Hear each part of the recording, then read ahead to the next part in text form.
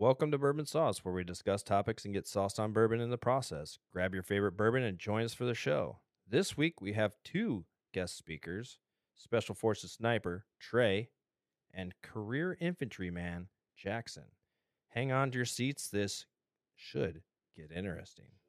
Before we get into it, guys, which bourbon are you sitting on? Trey, why don't you tell us what you're drinking?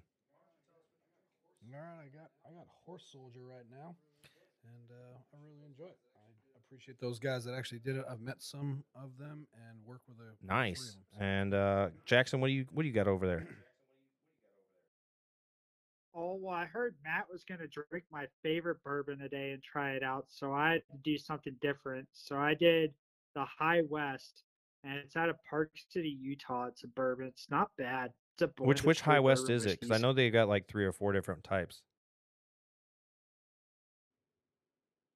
The one that says High West bourbon on it, because I saw the rye and then the whiskeys, but it was bourbon sauce, so I figured I'd get the bourbon Perfect. one. No, and if I had to loser here, but if I had a choice, I would like kind of my go-to all time is just number 7 Jack Daniels. Ah, that's a good one. That's a good choice. Ryan, what are you drinking over there? Sipping on some Bighorn bourbon whiskey from Willie's Distillery out in Wyoming. Or actually, I think it's in Montana. Yeah, but Enos, Did you say Enos, penis, Montana. Montana? Enos. Oh, Enos. Enos. Okay. No, Enos. Enos. No penis. No, it's Enos like anus, but it's no A. No, Well, that's why Jackson lives there, right? Exactly. Because there's Yeah, a lot of Enos. penis. I Yeah. mean, anus. Right. Well, I wasn't Yeah. sure. See, he's in Wyoming. He's across the border. But I gotta say, this is the first bourbon he's recommended that I've enjoyed. Oh, interesting. I mean, he's only ever recommended one other, and it was Four Roses bottom shelf twist top style. Oh, okay. And it was right up there with. It was just a step above the Fighting Cock, in my opinion. Yeah, But this Bighorn bourbon whiskey, I not bad, huh? I definitely can see me drinking on this. Oh, okay. Well, we're gonna have to import another bottle, and we'll get stock of it. I know, It's there's very some- smooth. There's some good ones in here too. It's Yeah. very smooth. Myself, I'm Love doing an the Eagle Rare. Yeah, the Eagle Rare is really good. Myself, I'm doing the Kentucky Owl, the confiscated. It's one of the sweetest, tastiest bourbons I've had in a long time. That shit's dangerous. Yeah, and it is dangerous. You're gonna have to after that one. I promise. We'll pour you some. It's really good. But hey, Trey, Jackson, thank you guys for joining us. We're honored to have you both on our show. We can't wait to hear some of your input on today's topics. While we got you guys, I'd like to get some of our listeners a glimpse into your lives as far as what you guys did, and then we're going to redirect and we're going to talk about guns. And in today's episode, it's going to be called Half Cocked and Definitely Loaded. So, in the spirit of those things, Trey, I have some really good questions for you. Send it, bud. And I'm looking forward to your answers. Cool. So, how long have you been in SOF? Essentially my entire career, unless you take out the first 2 years that I was in the pipeline of like trying to be a SF guy. So call it 14 years. 14 years. Okay, and did you come in the traditional way where you became an enlisted guy and, went to infantry and then came in, or did you go a different route? I actually took a different route. I was in Naval ROTC in college, went to North Carolina State University, and then through that, I met some Army guys that were in ROTC as well, and then found out that there was the 18 X-ray program, so I could enlist right into the SOF community, and so went through, graduated college, and then didn't take my commission and just enlisted in the Army. So you did the 18 X-ray and just said, fuck it, full send. So Yeah, that's kind of like high school to flight school kind of thing? Pretty much. And I would say besides the silly pilots, like they were ROTC instructors, it's a job that you do.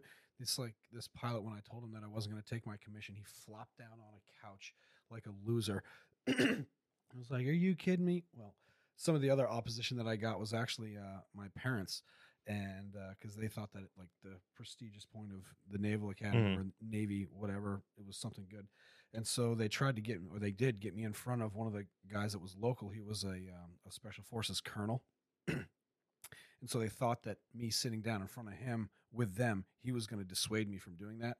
At the end of the day, he was like, "Oh no, Trey knows what he's talking about. It's a great profession. He should do it." Perfect. That's good. So, what is your designation? 18 what? Yep. Currently, I'm an 18 Bravo. Okay. It's like a weapons sergeant. Okay. And what does that entail exactly? So generally, you're you're responsible for obviously all the weapons that are on the team, outfitting of guys. But generally speaking, it's more of like we call it an S3 function or an operations function. So with all the training and the things that we do for ourselves and then whoever we're doing it with.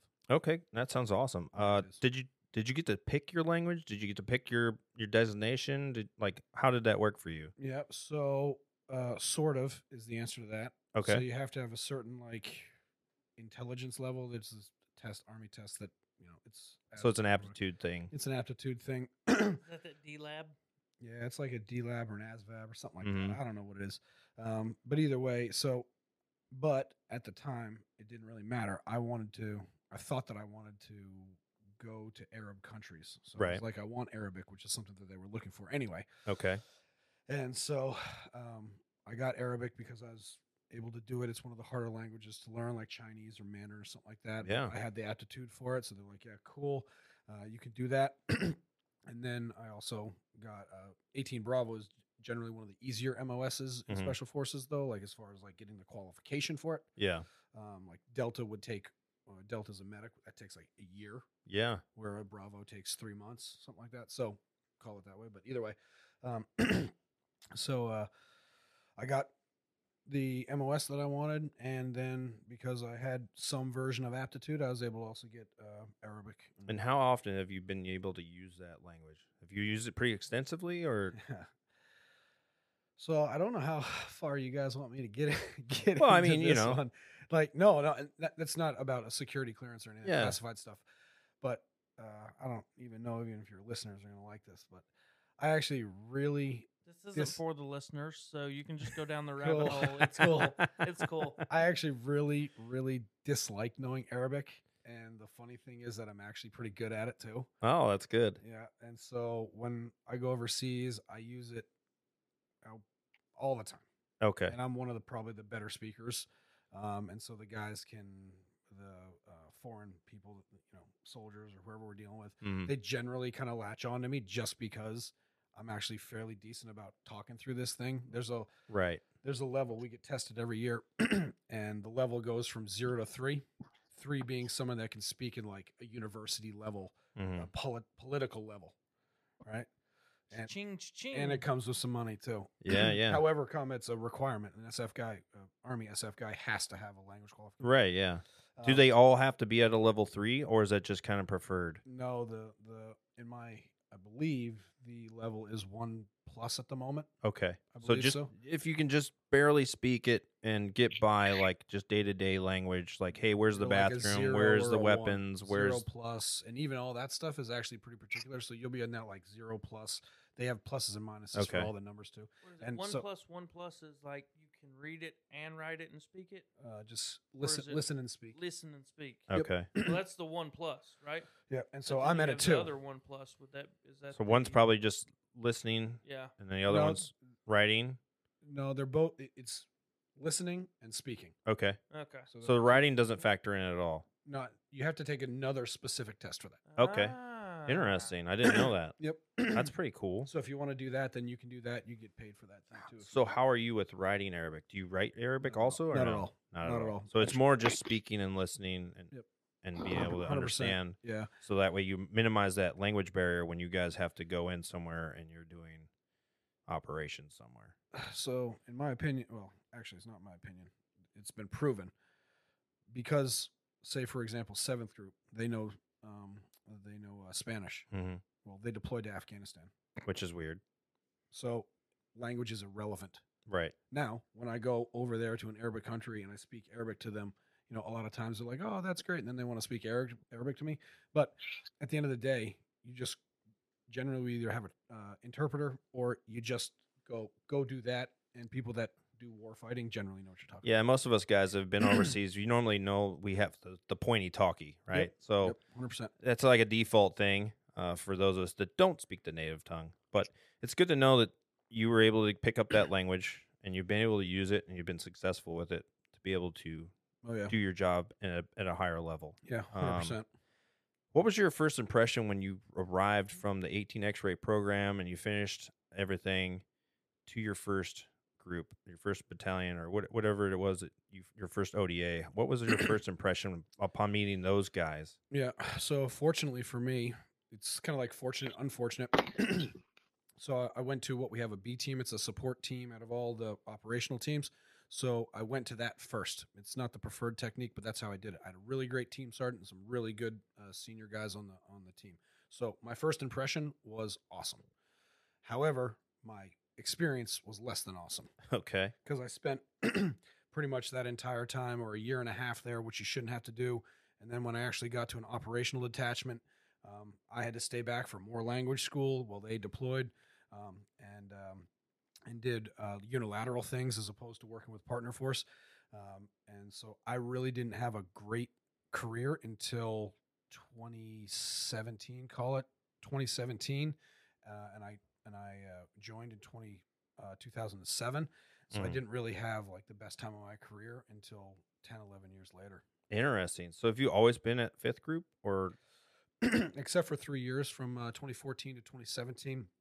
Part of our job is you go be operational for a while and then you go instruct for a portion of time. SWIC? Yep. And so I went to SWIC, and so from 14 to 17, I taught at the level 1 sniper course, and which was pretty much renewed my love for the Army, if you want to say it that.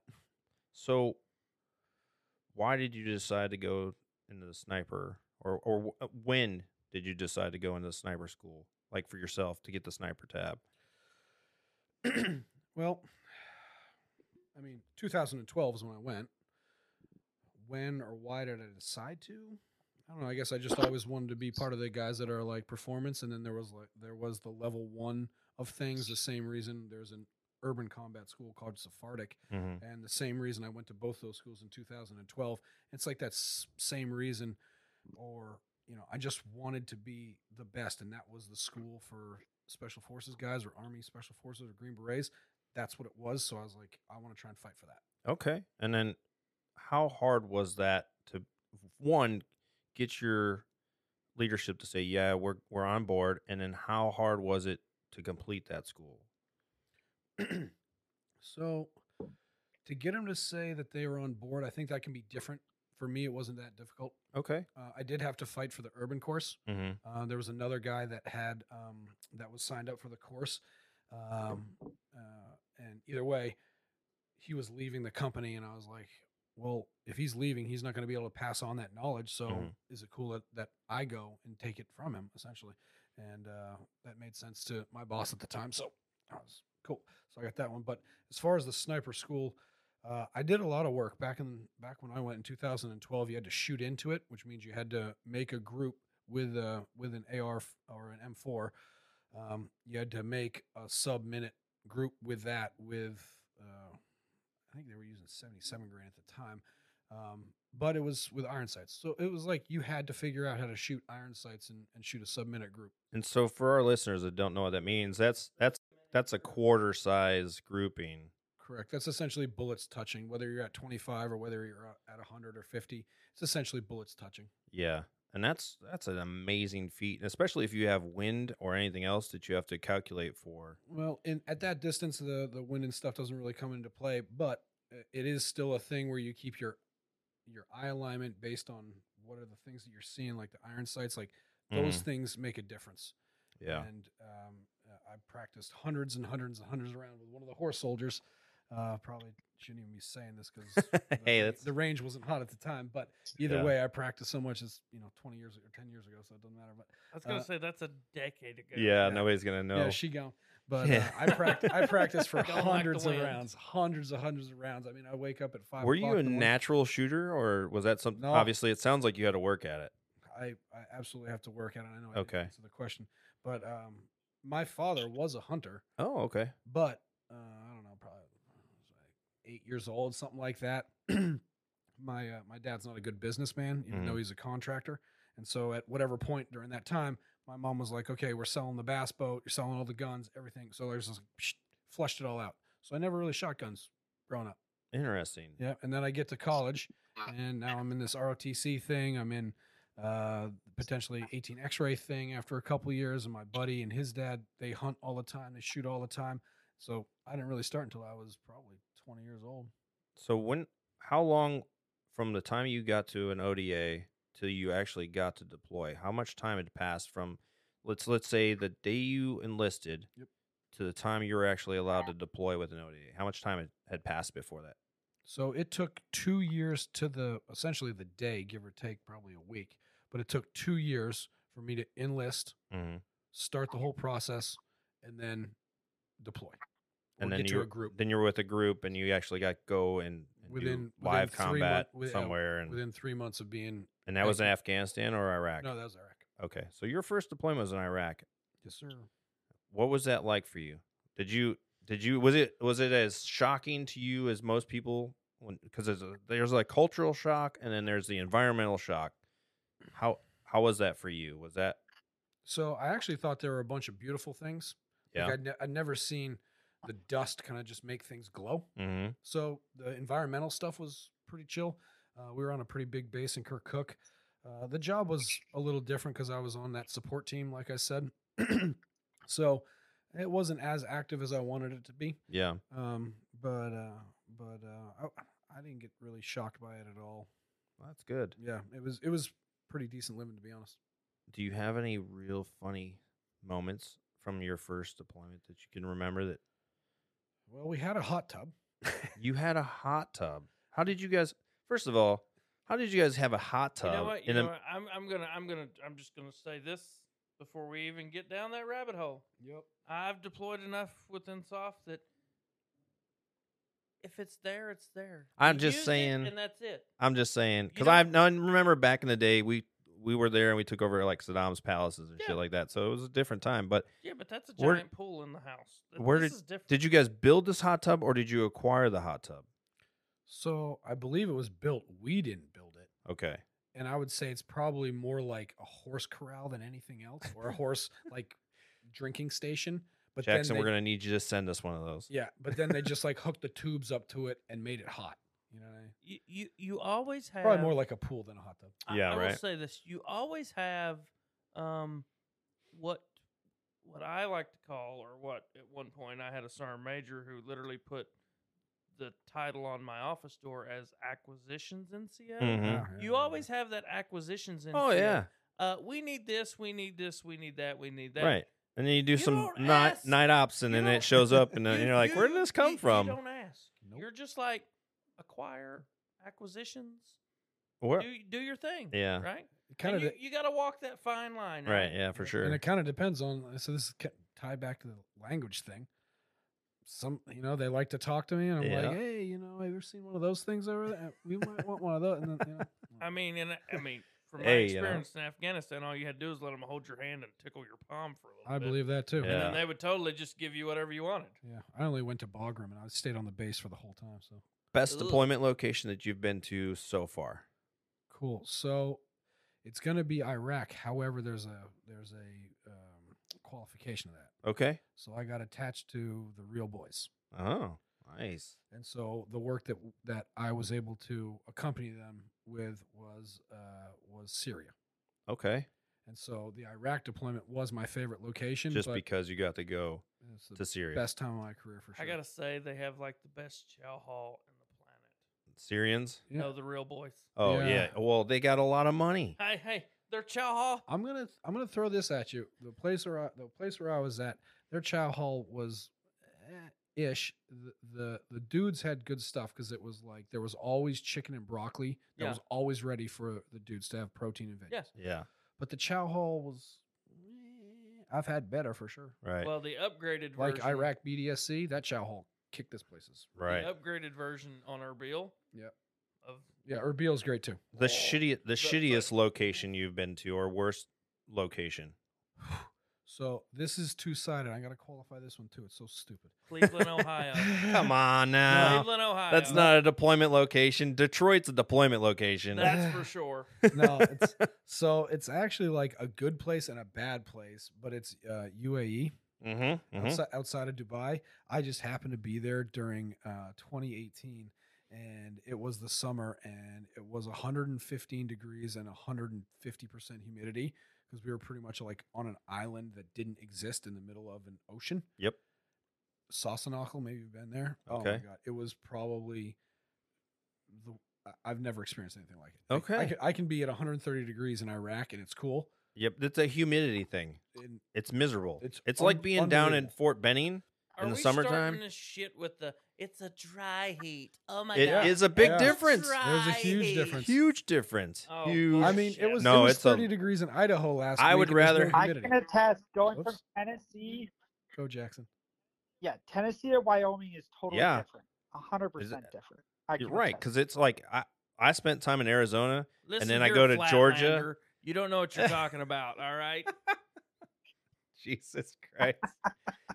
So for our listeners that might want advice on wanting to become SF, Green Beret, what do you recommend that they do? What is something that you wish you would have known going in as an 18 X-ray that would have benefited you that you would like to impart on our listeners?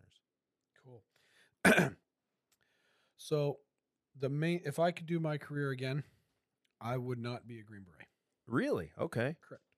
I would have spent time in Ranger Battalion, and then I would have gone to a Tier 1 element if I could do it again. Why would you do that? For this one reason. And I thought when I signed up to be a Green Beret, I thought that this was something that I was really going to enjoy, and I found out that I don't enjoy it as much. So the main thing and what we're doctrinally made to do Yeah. is to do essentially foreign internal defense or teach indigenous people to fight for themselves. Unconventional warfare, right? Unconventional warfare. I found out that I really like to teach our allies, but I don't like to teach people in the Middle East. Okay. So you would recommend people if they're going to Make go on sure a you know what soft, you're getting into. be specific about which soft road, I guess you're going to go 100%. down. 100%. Whether it's Navy SEALs, Yep. Ranger Battalion, TACP, PJs, 100%. Yep. whatever branch of military you're going down, just know what that job is and it entitles. And I mean, and even that, like, yes, to the answer your question, 100%. I thought that I was really going to like that, and coming from my fairly sheltered New Hampshire life, yeah, I was like, oh, it sounds great. I'm going to go overseas. There's only going to be a couple of us dudes.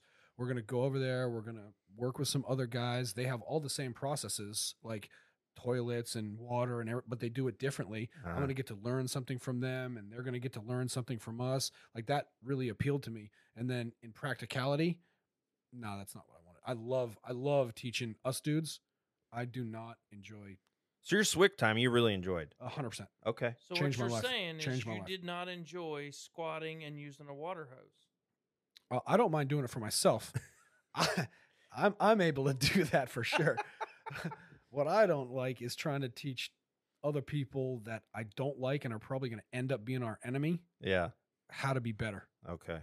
I like teaching you and the other guys that fight side by side. Well, I might take you up on that, and Okay. we go to gun range sometime. You can teach Anytime. me some Well, winded. you can come to my house. I got a 270 meter or a 100 meter, 270 degree range. Oh, bro, I'm gonna bring my guns. We're gonna have a good I time. got all the steel. Come on out, baby. Fuck Hey, yeah. we'll bring the bourbon. I'll bring bring the the bourbon. bourbon, the bullets, the guns. And we're not going to be shooting and drinking at the same time. No. We don't do Of that. That's course not. That's unsafe practice. unsafe. Nobody That's does that. unsafe. We don't Nobody do does that. No. That's like using alcohol and chainsaws. Oh yeah. Yeah, No, Yeah, nobody no, does that. I Yeah. don't climb trees or do any of No, that I've, stuff. Jack- I've Jackson- never rolled down a mountain on a 4-wheeler. No, definitely Yeah. not No, drinking. never, either. ever. Never done it. I'm Never. gonna ask Jackson some of the same questions real quick just to get an idea. Hang on. What? Flatlander, are you there?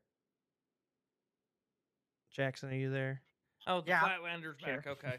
I Okay. thought you fell off the map for a minute. I've been here. Oh, he might have fallen asleep just for a minute, but it's okay.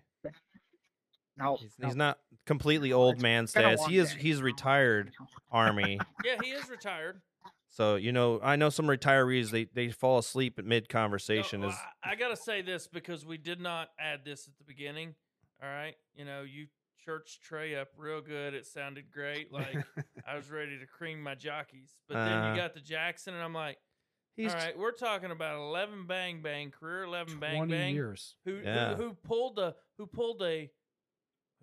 Beverly Hills hillbilly Probably here, killed more people and he than I. packed it up, and he moved out to Wyoming to My be a man. real cowboy. Appreciate you, Jackson. yeah. Just saying. So Thanks for your he's- first of he's all, living thanks the life. thanks for both of you both you man. guys. Thank you for your service. I'm just saying. I got a little Jackson, chubby talking about where he what when he did. when you joined the military, did you decide you wanted to be an infantryman straight off? I knew I wanted to start as infantry. And I knew that it would give me options. I definitely contemplated the soft thing, and I think every infantryman does that wants to be a good infantryman and make a career of it. And it just turned out that I really enjoyed being an infantry guy. And I learned over time too that that's okay. Yeah. 100%. Saying, I actually, I I don't mean to really cut love you off, the job Jackson, as an infantry dude. but I know a lot of guys No, that are in you're good. the SF community that really want to go back to the infantry community. And why is that? Why would anybody want to go back to infantry and go away from that soft element?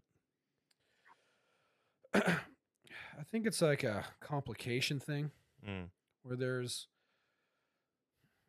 I don't know. I think Jackson might know a little bit about. I've never been a platoon sergeant. Okay. I've never been a squad leader. Really? No, I mean we have. Go. I just really enjoyed the fact that if there's really only kind of three places really you could be direct action, and that's your bread and butter. And at the lowest level, that's the infantry, and at the highest level, that's a tier 1 place. Yeah. And it's that was kind of the debate, and I saw that with a lot of my peers. Was they did the same thing that Trey was talking about, like the SF thing's really cool and it has its perks. Don't get me wrong, but at the end of the day, it is a very different job than. Yeah, it's a very 100%, specific totally. skill And, set that you guys and the are direct action. learning, I mean, right? essentially, unless you're in that one battalion in each group that has that, unless you're in that one battalion in each group that has that one company that is your direct action company, Right. then you're not direct action. Yeah. Because you I don't guys know if I have agree with different, that. like the CRIF guys, and I you got, would like to hear the input on this. I'm just going based off like MTO and metal kind of. Yeah. Go, Jackson. What you got, bud? Well, I feel like GWAT was definitely a soft Mhm. thing. It was a word that was designed for soft. It was not. I don't think conventional infantry honestly should have never really had a place over there. And if they did, it was integrated with soft units for soft units to use them for what they're good for. Well, yeah, I they're mean, force multipliers. So I think that's where a lot of people. Yeah, I think a lot of guys got this. Well, if you're infantry versus soft with GWAT, it muddled what the differences were and what each job is really good Mhm. at. If you need, and a lot of soft guys I'm friends with, they attest to it. If you need to roll over Russia or roll over some other military that has a conventional military, like your infantry guys are it. Those are the guys that 100%. are gonna just go break Yeah. everything, and they're really Yep, good at yes, it, they being are. disciplined Yeah. and doing it. So it's just a very different. Well, especially if you guys are attached to so- a mechanized unit, that's kind of then you guys are even more lethal. Yep. I would even argue that I think we probably should use conventional forces more because now we find ourselves in the place where we're at now where it's like, well, are we doing conventional? When I don't know, it's kind of probably tough to say, so to say, but you go in there and you just win and then you're done. That's what we did in Desert Storm. Right. I would say my opinion, at least for the Yeah. Afghanistan deal, is it should have stayed more soft with elements to accentuate or to beef up soft as Bolstering, needed yeah. to bolster them. Yep. But it was, in my opinion, like uplift yes, units. but in my opinion, Afghanistan was a complete Yeah. soft ordeal, Yeah. start to finish, and should have stayed that way. Uh, And you would have probably looked I at a could lot see a different place outcome. where you could So Jackson, did you ever you could consider used, going the soft route after you went to the 11 Bravo route? Yeah. I got shafted and ended up in Korea right out of Okay. basic, so that was kind of a downer. And then I got to 10th Mountain in 2012. And back then there's a lot of, if you weren't in Ranger Regiment or you weren't SF, you're probably in 10th Mountain. If you couldn't cut those two, 10th Mountain, the good old 18 Airborne Corps guys. So I so had the a lot of really great leadership. 82nd I'd say guys, is that what you're talking about? your 10th Mountain, 82nd, 101st Okay, yeah. guys. That's kind of like the Yep. trifecta of like infantry dudes that think they're better than every other infantry dude, and there's some truth to it. Not 82nd. There's not. So like All most of my American, platoon, my ass. Hey man, they're Okay, they're not actual that you're airbornes second. over there So- versus air assaulters. yeah, You know, yeah. and we all jumped Yeah. a little at Well, first. So like I'll stick with 10th Mountain. Yeah, I think the 10th Mountain 10th guys have it Mountain the is what I know. toughest So I- based on the guys that I know, because you go to a lot of the mountain schools for 10th Mountain, right? And you have to go to cold weather and some of those other things where Yeah. the other airborne units don't necessarily, or infantry units don't necessarily need to do that, right? 10th Mountain used to have a joke that when it was true sometimes, when Alaska had mild winters, they would send their guys to 10th Mountain because that's where you're always going to get a bad winter, no matter what. It was a very Arctic environment. And it was the most deployed regular infantry unit out of anybody in like 20 years. So, when I got to my first platoon, most of my NCOs were Ranger qualified. So, which you don't really find anymore. Yeah, that's true. So I was just surrounded by a bunch of studs who took their job super seriously. A lot of the guys were in the surge, and it was just a really good place to be. Like, it wasn't some units you find that, oh well, we're just regular infantry and they do regular infantry stuff. I had a really driven. The whole battalion was that way, being super driven, very qualified, very professional. They didn't want to just be regular infantry. Right. They wanted to be the best infantry unit there was. So when the cool jobs did come up, they'd get called on it. Yeah, I just want to say Ranger That's School kind is of a drop in where the my bucket. deciding Ranger factor school is was. just a It's a drop teaching in the, school. No, it's just a drop in the bucket. If you want a real school, you go Yeah. to Sapper School. Oh God. I've never been to either. So Oh, how many yeah. how many combat deployments have you been on, Jackson, in your 20-year career? I did 2. You did 2, No, and I those were was 20. 13 I month, was only So, no, 13-month long. 11. He didn't do 20. No, He there medically were. retired. I did 11 years. Yeah, he didn't get to make Yeah, it. He had I to did medically 11 years retire. active duty. Oh, you get okay. So you did 11 and you retired out. Yeah. He had to medically retire. Hey man, that's admirable Yeah. still. Heck yeah. And then Trey, how many? I did Oh. 9. Go ahead. I did 9.5 years straight in a platoon. Nice. So That's that crushing was the bulk of my career. Okay, and then Yeah. and then Trey, how many combat deployments have you been on in your time so far? 7, but they would be shorter. So mine range anywhere from anywhere between 2 to 7 months. Okay, and then Ryan, how many deployments have you been on? Well, I mean, if we're breaking it up like his, then I'm at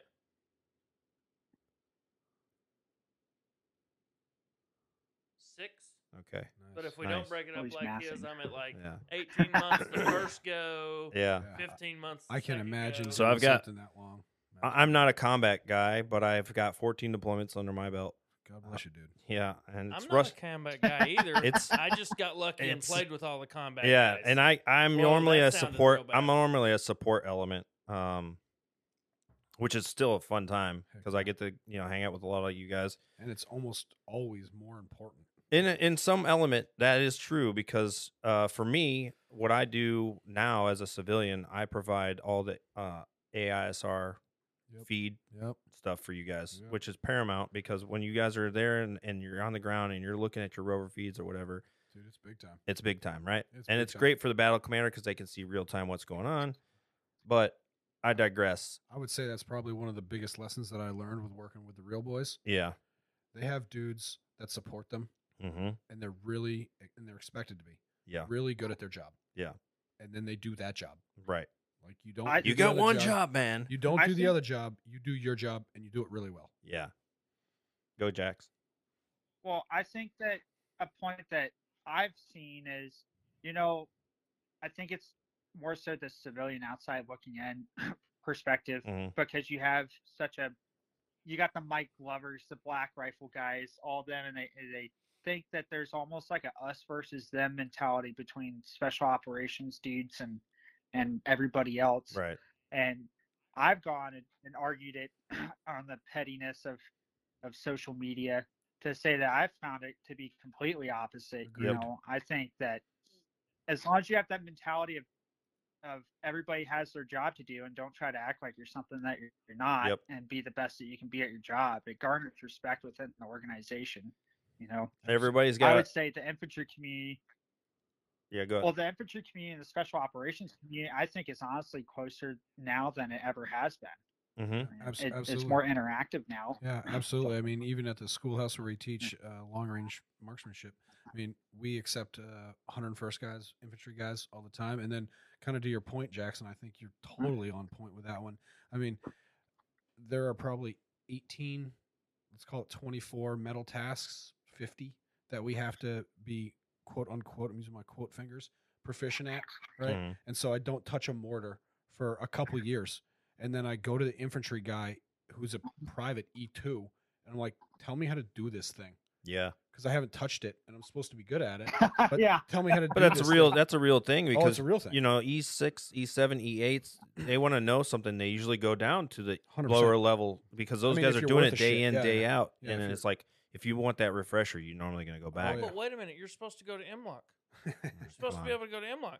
Oh, but wait, there's more. Oh, There's no MLOC slots available. Oh, no Yeah. kidding. So how are you supposed to be an infantry mortar Speaking- leader guy when you can't get in the course? Speaking from the course NCO, Yeah. Hey, I'm just saying, from a non-combat guy You experience. used to lead MLOC? No, no, he's I just used the to school's lead you all NCO to for you. it. Yeah, Right. I just used to lead you all to it. But Yeah. what I'm saying, like from a non-combat arms standpoint, with 17 years in, I have spent more time either training with, deploying with, running convoy ops, and everything else with combat arms guys. Mhm. Because without getting into the willy-nilly of my MOS, when I joined the Army, they didn't have a fucking clue of what I was. They're like, Yeah. oh, you're an engineer. We're just going to put you with these guys. Yep. So next thing you know, you're running a 50 cal or a Mark 19 on top of a gun Yeah. truck, and you're out the gate, right? So I trained more with Were you one of those SFAB guys? that came around later.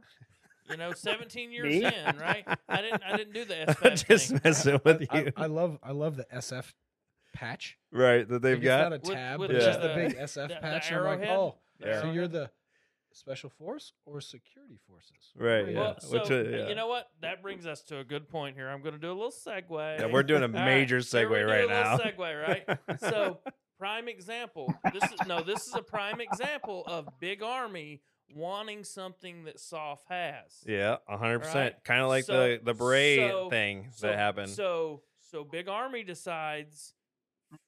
Yeah. Oh my God! Over a decade now. Jesus, I'm yeah, old. you Right? you Over are a old. decade now, Big Army decides it wants its own civil affairs unit Mhm. in ForceCom. Yeah, And they want them COCOM aligned and assigned to divisions, right? So I go and I start standing up a battalion and blah, blah, blah. We're COCOM aligned, right? Right. Next thing you know, I'm Civil Information Management level 4. I can train CA to do SIM collection and all this shit. It lasts for all of 5 years before ForceCom realizes they cannot sustain the budget required right. to Yeah. facilitate that, and they're like, "You're gone." And that's so why by 2018, they just disappeared, Toast. Yeah. right? And now you have SFAB, Yeah. who it's like, wait a minute, what other? Hang on, head scratcher. What other elite forces do I have at my disposal that Does are advising- subject matter experts and advisors to go and train and lead and mentor soldiers? What is that? I actually think that's a legit thing. So I mean, don't- it's I don't good think because that it all can the kind of That's maybe that thing? maybe Go ahead, Jackson. might cut you guys out of a job in a way, because if they put those SFAB guys doing that, then you guys can focus on DA type things, right? So that's actually not our job. Oh, Yeah, our job is to make individuals or indigenous people fight for themselves, and so not lose American lives. okay. Right. So the DA think stuff that- that we do is kind of ancillary, and it's the stuff that No, generally that's what he's saying. Is that not what you do? Basically, you go and you train foreign forces to Well, fight yeah, but for that's what I'm saying. themselves, right? SFAB is going to undercut them. SFAB, that's what he's saying, is SFAB is trying to Yeah, so then you taking- guys would just strictly do DA stuff at that point like because if now you got two hogs at the trough. So I think so to this speak. leads to my greater point of this whole thing, which is I don't think, and I think there's some, I don't know why these commanders either do or do not know this, but they just don't use the tool. Mhm. There's like some stigma about utilizing some version of a soft tool. Right. I mean, that tool can be utilized in so many different directions. Right. And I think that half the time that it doesn't, because it would be the good Do you tool. want to know why it is? Go Trey? for it, Jackson. It's because half your sergeant majors in the infantry were good enough to make sergeant major in the infantry, but they weren't good enough to make it through SAS, so they have a sour taste in their mouth, ain't so they're wrong. always going to be against it. Yep, you ain't I right. saw it throughout my I career. believe you. Anytime dudes wanted to leave a battalion to go to SAS or go to any other assessment selection, they'd be like, "Oh, what do you want? Like, what makes you so much better than everybody else?" And it was all 9 times out of 10. If you look down that sergeant major's career or that first sergeant's career, it was because he went and tried for it and didn't make it and had a bitter taste in his mouth. I believe That's exactly what it is. And I have a part 2, a different perspective of the SFAB thing too. Of I think things have evolved where they want special forces, and this is me being in La La Land of hoping for the best. I should have learned better in the Army of hoping for the best and people being smart. I think they want to change things where special forces train other countries' special forces, and then they have SFAB train conventional forces to conventional forces, which isn't what it was designed to be at all in the first place. SF wasn't designed to be that way. Agreed. But I think that's what it's just kind of ad hocly progressed to. Yeah, I don't disagree. Go for it, Dan. That's my to your point. point with those that couldn't make it to get berets, that's why that one general came around and gave everybody the black beret and stole it from the Ranger battalion, and then Yep. everybody had berets. So I've It's actually, like Yep. here's a participation award. Now you all get wear a beret. yeah, and I just learned this year. So one of the guys that works for me, he's did 20 years. He's one of the horse soldiers. He's been teaching sniper school for 20 years too. Awesome.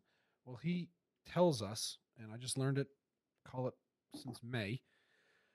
He said when he showed up to special forces group, every single buddy in the formation wore a green beret. Mm-hmm. Whether you had a long tab or you didn't, Mm-hmm. everyone had a green beret. Yeah, you were They were- honorary if you're a part of it. Yep. If you're a part of the group, you Mhm. wear a green beret. And then Yeah. then it changed away from, SF guys wear green berets, and then the support personnel wear red berets. Right. So essentially, you take that family, and it's like a house divided at that point. Yeah. Yeah. Yep. I mean, don't But get me wrong. I never knew that. Actually, in reality, Yeah, that used to be a So- thing. I never knew that. Yeah. I knew that, and that's why when I showed up, I'm like, this is 100% a house divided. So And like you've got the lines, but what I wanted to caveat on was Jackson's point uh-huh. and about how they're trying to separate SF trains SF, Right. conventional Yeah. Conventional trains is does conventional. conventional. Right. right? And I can say this From being downrange. from, Yeah. no, from direct experience working with Jackson and working with one of the cephalic committee NCOICs Mhm. that group, right? The three of us coming together, collaborating, building a POI, Mm. and then turning around and pushing and teaching that to 101st and enablers to do a train the trainer concept, Yeah. right? Like Jackson was part of the guinea pig phase for that, Mhm. right? And we built this great process that is now basically just like kind of, do I have an ODA that wants to do this and get some training time and hands-on, right? You got your POI already done, it's already built. And now I've got ODAs here and there Right. who want to take it on and train it. But that's what I'm getting at, is it's I still think an due SF to- thing. Yeah. I think They're the due ones to- teaching it. I think due to really believe, and I guess you would say it's a cause of wanting to be masters of their craft, will always just put aside all the political crap that the big army organization perpetuates Yep. and drives at an organizational level. And dudes who really want to get better are always going to find the best dudes at that thing and then go ask them to help them. Totally Yeah. agree. And I think Special Operations has all this money now from GWAT, which they should. It's great. I think it's awesome. And I think that now that things have wound down, to Trey's point of he likes training our dudes better than he likes training these other dudes that are probably going to shoot us in the back later on. Yep. Like those guys want to train us. They have the ammo and they've had the time to become subject matter experts. So why wouldn't infantry dudes reach out to him and be like, hey, here's a skill set that we're weaker on that you guys specialize in, so go ahead and teach us. Yeah. And it goes back and forth, though, because to Trey's point, he's got to go to an infantry battalion and say, hey, I got to run a mortar range. Can you toss me your chucks for a weekend so that we can go refresh on all this 100%. stuff? It's dudes are always going to put aside the petty lines to be able to be the best at their job so that they can get the job done. I think that's the way it's supposed to be. We went on a detour for a while here. I'm gonna circle us back. It was an amazing. It was an amazing. detour. It was an amazing detour, and I love everything about that because it was very dynamic. It really wasn't a detour because it's still right on course with guns and shooting and blowing things up. Yes.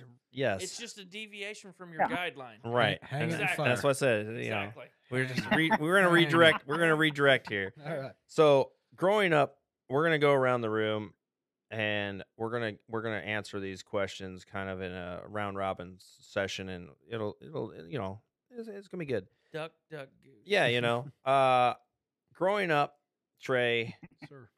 first gun that you shot. Do you remember? Yep, sure do. It was the first one I bought too. I remember mine too. Yep, Ruger 1022. Bought it from Walmart. Got it from Walmart. Still have How it old now. were you when you got that? 18. 18. All right, Ryan. I shot my first gun way before that. Well, this isn't a dick measuring competition. This is just when was the first Hey, time. how did you know what my first gun I shot was? I'm just saying. I'm just saying. All right. Anyways, thank you very It much. was actually a BB gun, but I would just say the first gun that I bought. Anyway, go. Yeah, right. BB Well, guns I mean, mostly, The first time you shoot it, it's like a BB gun. You don't know what it's going to do, and you're just trying. You're just But waiting for it. It just all goes off, see, and you're like, now- oh my see- God. Yeah, exactly. All right. You got to be careful cleaning them guns, all right? Yeah. No NDs. No NDs. So, first gun I ever shot was a 410 shotgun. Nice. And how old were you? 8. 8 years old. I mean, a 410 'cause shotgun. So we didn't. That's a soft one, at least. We didn't count BBs as a gun. Yeah. So Well, I mean, it's called a BB gun, no, so it kind of like, counts. We didn't count it. Like you're talking about a 4-year-old running If around you ask with the a Red liberal Ryder- media, that definitely counts. It's a I'm black just saying, weapon, and you're it counts. talking about a 4-year-old running around with a BB gun, Yeah. shooting birds and stuff. See, I Which wish- I never did that. I Right. never shot birds. But I'm I just wi- saying. I wish I did that. I tried to do that for my boy. I'm like, there's your BB gun. Like, go do it. And I shot 3 410 shotgun shells yesterday, trying to kill this. Right. I wasn't trying to kill this thing. This, I was trying to. this. I was that trying to was- scare this cardinal away from scratching my wife's van. Oh yeah. All right. So I'm gonna go a little southern on you, okay? Go for Yeah. it. Okay. Because cardinals are kind of a thing. I know. Do you know what a cardinal represents? Cardinal sins. Other than a state bird, no. No. So a cardinal, when you see a cardinal, from the way I was raised, it is a past loved one who has come to visit. I thought that was butterflies. No. Well, then That's you're a telling me different I thing. shouldn't try and dispatch this cardinal. Exactly. And I Mm. mean, if it's, you know what? I'm not even going to say the comment I was All about to right, say. 'cause Jackson. I'm not causing any problems Yeah. there. Nope. Jackson, what was yours? Your first gun that you shot, what was it? Oh, it was a 22. Yeah, and how old were you? 22 long rifle. I still have it. Yep, samesies. Yep. How- I'm like Trey. how It's old- Still down in the basement. How old were you when you got that? Oh, I was like 10. Okay, so it's perfect because I got my kid his first. Yeah. It's sitting in the safe. You got it from me. I did. I bought it off you. Ah. Got it real cheap.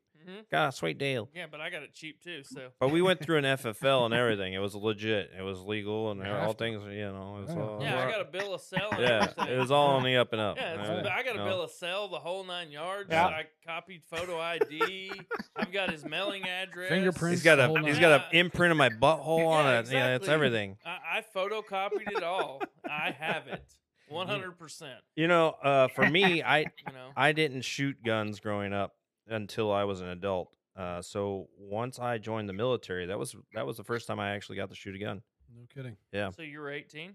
I was 20. What? Oh wow, I was 20 years old when I got to shoot my first Jeez. gun. that explains a lot. Oh, shut the fuck I've up. shot with you before. I'm That better explains shot a than lot. you. No, We go to range. You need his help. I don't. Yeah, you do. I don't. Maybe shut for up. long gun on For like any gun. Depends. For Yeah. any gun. Well, I used to be halfway I decent gotta at a say bunch of this. stuff. yeah. He Oh, he doesn't listen. He believes he knows how to do it. This is that's actually a thing. Yeah, It it is is. a It's thing. called a Rambo complex. He yeah, has I it. don't have that. Yeah, no, it's I've, like- I've shot guns with you. I'm a dude, and I know how to run this thing that makes a lot of noise. And then when you go and teach women, they generally don't have that, Yeah. and then they just listen to Oh, See, you. no, now I no. so bad want to go to CIFSIC God, and go through the course. I'd and love just to go have him- through that. and just be the guinea pig. Like I don't care, just teach. Yeah, I'd me. love to go through that. Dude, it's a good time to come through. The dudes are working real hard, and they're real innovative. It's a good The time. funniest thing that happened for me because of being older, learning to shoot. Everybody who made fun of you. No. The funniest thing for me was because I'm in the military and your first time on the line, and It's a lot of pressure. somebody decides they want to stand up and flag everybody. Yeah, no, don't do that. That's and then you see the Drill sergeant. What did you whoever- call him? I don't even remember anymore. But whoever's running the range master. You see the range master actually tackle the guy. God, my mind went like straight dominatrix there all of a Our sudden when you show. said range master. Yeah, so you see, we called him the range master when we're on the firing line, and I feel like somebody's standing at the door measuring as you walk in. Oh, you don't have the range for this. Get out. yeah, but it was funny because like you see, they tell us in the briefings before going to the range, and they give us all the spiel, right? And this kid, he was from Puerto Rico. English is not his strong suit, so he doesn't know what's going on. So to his defense, he didn't know. Yep. And he stands up because he got a stovepipe and he doesn't know what to do, and so he starts to turn, and we all see that it's a stovepipe, but the range master doesn't see that, and so he just tackles this dude full fucking force, and he just goes flying through his lane and into the dirt, and we're all just like, probably what? which is more unsafe. Yeah, and we're all like, what in the fuck is Yeah. going on right now? You know what? Just pause for a second on that note, right? And think for just a second. Range master, Right. drill sergeant. Yeah. Oh boy. They tackle you That and knock stuck you on through the us. wall. Right. We just went straight on like the military has enlisted like Linebackers? no dominatrix. Oh, yeah, It's a okay. drill master. They can't it's do a that shit range no more. They master. can't do that shit anymore. Now they have to Oh. like give you a card and have a Yeah, they timeout can. and like all kinds of weird That's shit. the Air Force. No. We never had a stress Oh, card. no. No, now they do. No, Who? Army. No, we do have stress cards. No, the Army has stress cards, but I quit. drill I'm going sergeants are home. still You allowed to should. Put their hands. I'm trying. They literally drill can raise their sergeants are hands still- now and be like, drill I am sergeants are stressed still out. allowed- It's crazy. Yeah, but drill sergeants can still put their hands on recruits. Yep. If they pose a threat, a safety threat to everybody else. Right. So all of my buddies that are drills now, they dream for the day that these idiots make a mistake, so that they can finally just let out all their Right. pent-up aggression on these dudes. Uh, All right. favorite gun, Trey. What is your favorite gun? Mm. And Go. I was gonna say personal versus duty. What is your favorite personal gun versus your favorite duty gun or weapon? They're kind of one and the same. I knew that was coming. Okay. Yep. I'm an AR guy. Okay. So you're an AR guy. Hold up. So you're a 5.56? Hold up. No, you're an AR guy. Can Yep. you please explain to me what AR stands for, That's sir? weird. Assault rifle. Well, no, it does not. I know. Don't you dare. That's I so know. much later. They were supposed to cover you, dickhole. But Hey, that's he still- led into it. You're right. He and set me up. That's fine. You know, Well, it's a guideline, all right? it It's not is a a fucking guide. guarantee It's to not a stick to. guarantee. Yeah, I'm a big AR guy. I'm more in now, thank you. I love them. So I mean, I gave this AR-10 really or AR-15s? both. I'm just an AR guy in general. So you just like that platform because you're familiar with it. It's easy to So disassemble. It's great. easy to find parts. It's easy for cleaning. Built a bazillion of them. Right. I love them. I love building them. They shoot well. They're just And being a Bravo, that's your wheelhouse. it's just where I've ended up. Now, Yeah, you know, okay. And out of all of them, I mean, I love a bolt gun too. Don't get me Yeah. wrong. So what's your favorite bolt gun? Whew. That's a tough one. Do you have? I don't know. I don't know if I have Now, the when we answer say to that gun, yet. are we talking brands? Or are we talking caliber? Doesn't we'll get to the caliber once he says the favorite gun because then it kind of covers that. I don't know if I'm there yet. Like Okay. I have a really great gun, and it's built off of a Defiance Action with a Hawk Hill barrel. Mhm. Both great companies. If I would do another one, I'd probably go a different direction. Like, not the barrels are the same. Hawk Hill is, in my opinion, the best barrels to get. But I would probably go with maybe a Lone Peak action or something, some other premium action. Jackson, But, what do you got for us? Yeah. Are you Ooh, my current favorite gun, like my everyday truck gun. well or when handguns? you Are were we doing- when you are we got separating personal those your two? personal favorite versus when you were enlisted and you're on. Let's stick with long guns because we started with long guns, and we'll revert back to pistols. I don't think we care about pistols. You know what? We're Oh, deviating love a from your pistol. track. Work How gun. about you just be quiet? I love a Because pistol. pistols are a real thing, okay? My They are. favorite We're work gonna get to gun- that later, but No, you know. we already deviated. Go Yeah. ahead. My favorite work gun was the Mark 48 because you got the size of a 249, but you're carrying 7.62, and you can just lay down mad I hate. do And love a that was my machine favorite gun. work gun. 249 is a good one. I love like a the sound of machine- those I when they're love a going. machine gun. Oh, this is a Yeah. Mark 48. This is a 30 cal. Like- Oh, that's Uh-huh. Yeah, this is like a 240, but the same size Yeah. as a 249. Uh-huh. Nice. Oh, yeah. Mhm. It's awesome. Yeah, you're just laying down hate. It is like an infantryman's wet dream. I do love an So M2HB. I But, love a 50 cal too. that's what I was thinking. It was a 50 cal because you hear Yeah, that and it's, yeah. that just the sound of it is just And menacing how as fuck. You know, You're it's in the not light even the infantry, sound you got- for me on the it's mod not deuce, so it's the flippant. vibration. I love it. I just like the sound because it's Yeah. you just know somebody's getting fucking annihilated on the other end of that. They're just gonna be pink Yeah, mist. I feel like if men could how you're on actually a perform heavy like the weapons mod deuce, company. more women would be happy. No, I don't think they would. I think they'd be dead because you'd be ejaculating straight through them all the way to the top of their We're cranium. talking about the rhythmic thrust here. Oh, the I thought you meant the impact and the. Oh. continuous. I mean, if you're doing the Hey. impact, then I don't know what to tell you. I'm You just need saying, to get checked out. There's You got some problems. there's some annihilation You know, going on I'm- with I'm it. just talking about that. That's The like, gyration mode. All right, I Yeah, got you you. know? Yeah. I need to go back to school to learn how to be that big of a man. Oh, I would need to be reborn. Okay, Yeah, I'm gonna have to right. be reborn and restart this whole thing. Oh God, Ryan, what you got for us? I'm for me as far as Favorite. Yeah, your fave, favorite service weapon. personal or service. Oh, You said we were sticking to the long guns. Yeah, so long guns would be honestly AR-10. Okay, yeah. I I thought 300 Blackout was your favorite. no. Oh, No, we're talking. okay. That's 300 Blackout's really not a long gun. I mean, it is, but it isn't. Yeah, it's an AR-15. I mean, It if is. I like It is. so I like the 300 Blackout for my truck gun purpose Mhm. that I built, right? Yep. But I will say, gun wise, Mhm. and I'm not so much a fan of the caliber. I like when I talk long guns, I prefer 6.5 Creedmoor. Okay. Okay, Creed's good. I myself and Jackson helped me built a 308 AR-10 Yep. sniper rifle Mhm. for my dad, right? Cool. 100%. That is my favorite gun, and it's not even mine. Mm. Never even pulled the trigger Sniper on it. rifle or a Never even pulled the trigger. No, hunting rifle. it's an Could be one- AR-10. Could be one of the same. Either or. It's AR-10, right? yeah. Like I mean, 20-inch hunting is barrel. hunting. 20-inch barrel. It's long. It's got the mag pull. I forgot the super duper Magpul that's got all the adjusters, right? Right. Yeah. It's got the Geisley drop-in trigger, like the whole shebang. Oh, it's got right? a Geisley trigger. Oh in yeah, there. whole nice. shebang, right? Me and Jackson Okay. built this. So it's right? an adjustable trigger Right. and all that. Let's put it this way: first gun I ever built, Mm-hmm. Jackson helped me build it. So Bought that's me your all favorite. kinds of stuff. That's your favorite. That is one? 100% my favorite. Okay. You know why? Because you guys built it. Because I built it with one of my brothers. Well, that So 100%, all right. that specific gun is my favorite, and will continue to be. My favorite is my FN Scar 17.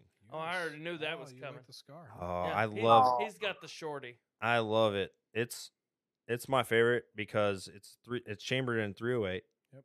And 7.62 for the military people that don't know what a 308 is. still, it is effective. It's got good range. If I need it for close range, I can still use it for that. I just like it. Yep. So So I've got this build. I don't like the way it's built. Yep. Like the buttstock, that boot shaped weird shit that they've got going on. But the utility. But the utility of it, the mechanics of it, and everything else, like it's effective. It's a good battle rifle, And right? I gotta say, when these guys let me shoot the scars are fun. They Yeah. are, yeah. Yeah. Yeah, they're good guns. They're just. I think And- they should redesign the buttstock. And for a 100%. like a quick access gun with some longer range, Mm-hmm. Oh yeah, 30 cal's not bad at all. I got this build going on right now, and I messed up on it. So I wish I would have done it better, or just did what I should have done, which is talk to my buddy that knows more about it than I do. But either way, I wanted to make a small 308 AR-10. Yeah. So I was like, I'm gonna get a 12.5-inch barrel, this, that, and the other thing. I got a 12-inch handguard, blah blah blah. Well, you wish 308s. it was 12 inches. 308s in gas guns, they're fickle, man. Yeah. So you got to figure out the weight with the buffer and figure out the gas and everything else. Okay. So I'm in the middle of trying to get this thing Oh, to yeah. like actually operate good. I mean, I just want a nice light carbon fiber, the whole business. But either way, it's fickle though, and I should have gone with at least a 13, if not a 14.5-inch barrel. So would it be better to have done piston versus gas impingement, or Maybe. I don't know, to be honest. okay? What do you think on that one, Jackson? The shorter the barrel, you just have to have the heavier the buffer. Yeah, I still got to get Is one of those. usually how it works. Okay. So Yeah, you got to slow that baby down. so like guys who do AR-15s, everybody wants to do the short barrels because they see all the sexy stuff on Instagram. Mm-hmm. They'll go with like a regular H2 buffer, and they'll wonder why they have all these malfunctions. When 9 times out of 10, if you go below 14.5, you need to go to an A5 H2 buffer. God, I love hearing this stuff. It gives me Sorry, a I boner. got nerdy there. I know. I haven't got it yet. I got nerdy with it. I know the guy or an executive from JP Rifle, so I'm going to go with the captured heavy 308 H2 tungsten captured buffer. So, but I just haven't got it yet. I got Oh, kids. I'm So telling you. right now. I got kids, so Adam and Joe. $400 doesn't come all that frequently. Wow. Well, the way you're talking right now, I'm going to come very frequently. I got $400 Just I'm going to saying. give you just to see this happen. All right. So why don't you lead off, Dan, with favorite pistol or sidearm? Favorite, Sidearm. my favorite pistol, Sidearm. my favorite sidearm. My favorite sidearm? I would the have reason to. I say that is because I know some people that literally carry around a snub nose shotgun. Okay, so my favorite sidearm right now is the Springfield Springfield Hellcat that I've got. It's in a 9mm, and I've got a dock sight on it, so I really like it. It's smooth, the trigger's good, it's compact enough where it's not super obtrusive, and it doesn't have a lot of kick on it. So for me right now, like I used to be a Glock guy, and I love a lot of the Glock guns. But for right now, the Springfield Hellcat Pro is my favorite. I believe you. Before we jump over to Trey and ask his, I have to caveat on just your dock site comment. Mm-hmm. If you have never run a dock site, it can be different. But I shit you not, once you've run a dock site and figure it out, So I would never want to run anything else. That's just me. for That's me personally, when you're shooting a pistol and you're in an environment where your tunnel vision happens, right? Because you got a lot of adrenaline and everything else like that. I find that it's easier to have a dock sight to focus in on versus having iron sights on a pistol. even though your radius is short, I think for target acquisition, for me personally, and this could be different for everybody else, a dock sight helps for that when you're. But that just might be me. What do you think there, Trey? I think both have really good application. Like if I'm from me to you, don't matter what sights I got. Right. You can just point and shoot. Put my eyes on you and just give it hell. Yeah. But when it comes to, I mean, at that point, ain't that the kind of like the finger method, which wherever my finger's pointing is where it goes? generally it's your eyes, but samesies, yeah. Mm-hmm. So like, Now, however, for point of aim. say again. Yeah, point aim, point impact. Yeah. Natural point aim. Yeah. But Natural point of aim Yes. is what I was going yeah, with. that's where your eyes go. Yep. So anyway, but I actually really do like red dots, Okay. and I think they're more precise, like further out. Mm-hmm. So if I want to be precise between here to you and then out to 100 or 50, call it. say Yeah, that. because most people aren't going to shoot out a hunter with a pistol. Yeah, you just got to hold over a little bit like mortars. Well, here's you a good example. You're right? lobbing rounds at that point. Here's you a good example. You take somebody who wasn't getting a lot of pistol trigger time, right? Uh-huh. And then you send them down to AMU. Oh, you went down to Georgia Right, for that one, yeah. right? And you're Yeah. working with guys, and you're doing competition shooting. You're shooting steel, right? Mhm. Yep. And you're shooting a SIG, right? The Yep. M17s, and you've got Those are iron nice. sights, right? And you're doing okay, right? But then one of the team guys is like, hey, why don't you try my Glock, Since we're running one-on-one on one-on-one, right? And then you figure out the dock sight and you smoke the team guy because you picked up on the dock sight and you're like, oh, shit, bah, bah, bah, bah, bah, bah, and you just blow through it. Yeah. It's a big game changer, I think. That right there is like, that to me was like, okay, I'm decent with iron sights, but that dock sight, once you figure out how it works. Well, it's just like a long gun, that is like iron sights versus optics. game You got optics that are dial you in, and it just really helps you, so you don't have to. But There's less guesswork at that point. And see, that's the thing is like you have so many people like, I hate dock sights. No, you don't like a dock sight because you don't understand it, And you haven't been don't trained wanna to take it. the time to learn it. Yeah. I will say this though. So probably my favorite pistol, if we're gonna like circle back just a little bit, to you. Yeah. Back to you. right? We're gonna circle back. Probably my favorite pistol right now is my 43X. Oh, nice. You love that Glock, huh? I am lethal with that thing. And Okay. it's tiny. It is super tiny. Do you have the extended on the magwell? I do have a magwell on it. I've got adjustable sights on it. Okay. And so it's pretty tricked out for a 43X. Yeah. But I'm deadly with that thing. Mm. And it's awesome. And I love believe carrying it. you're So, deadly with any weapon if I put it in your hands, but generally speaking, I'm okay on the other side of a barrel. But my point being is that on that particular one, even Wait a though minute, which side of which barrel? I'm on the giving end.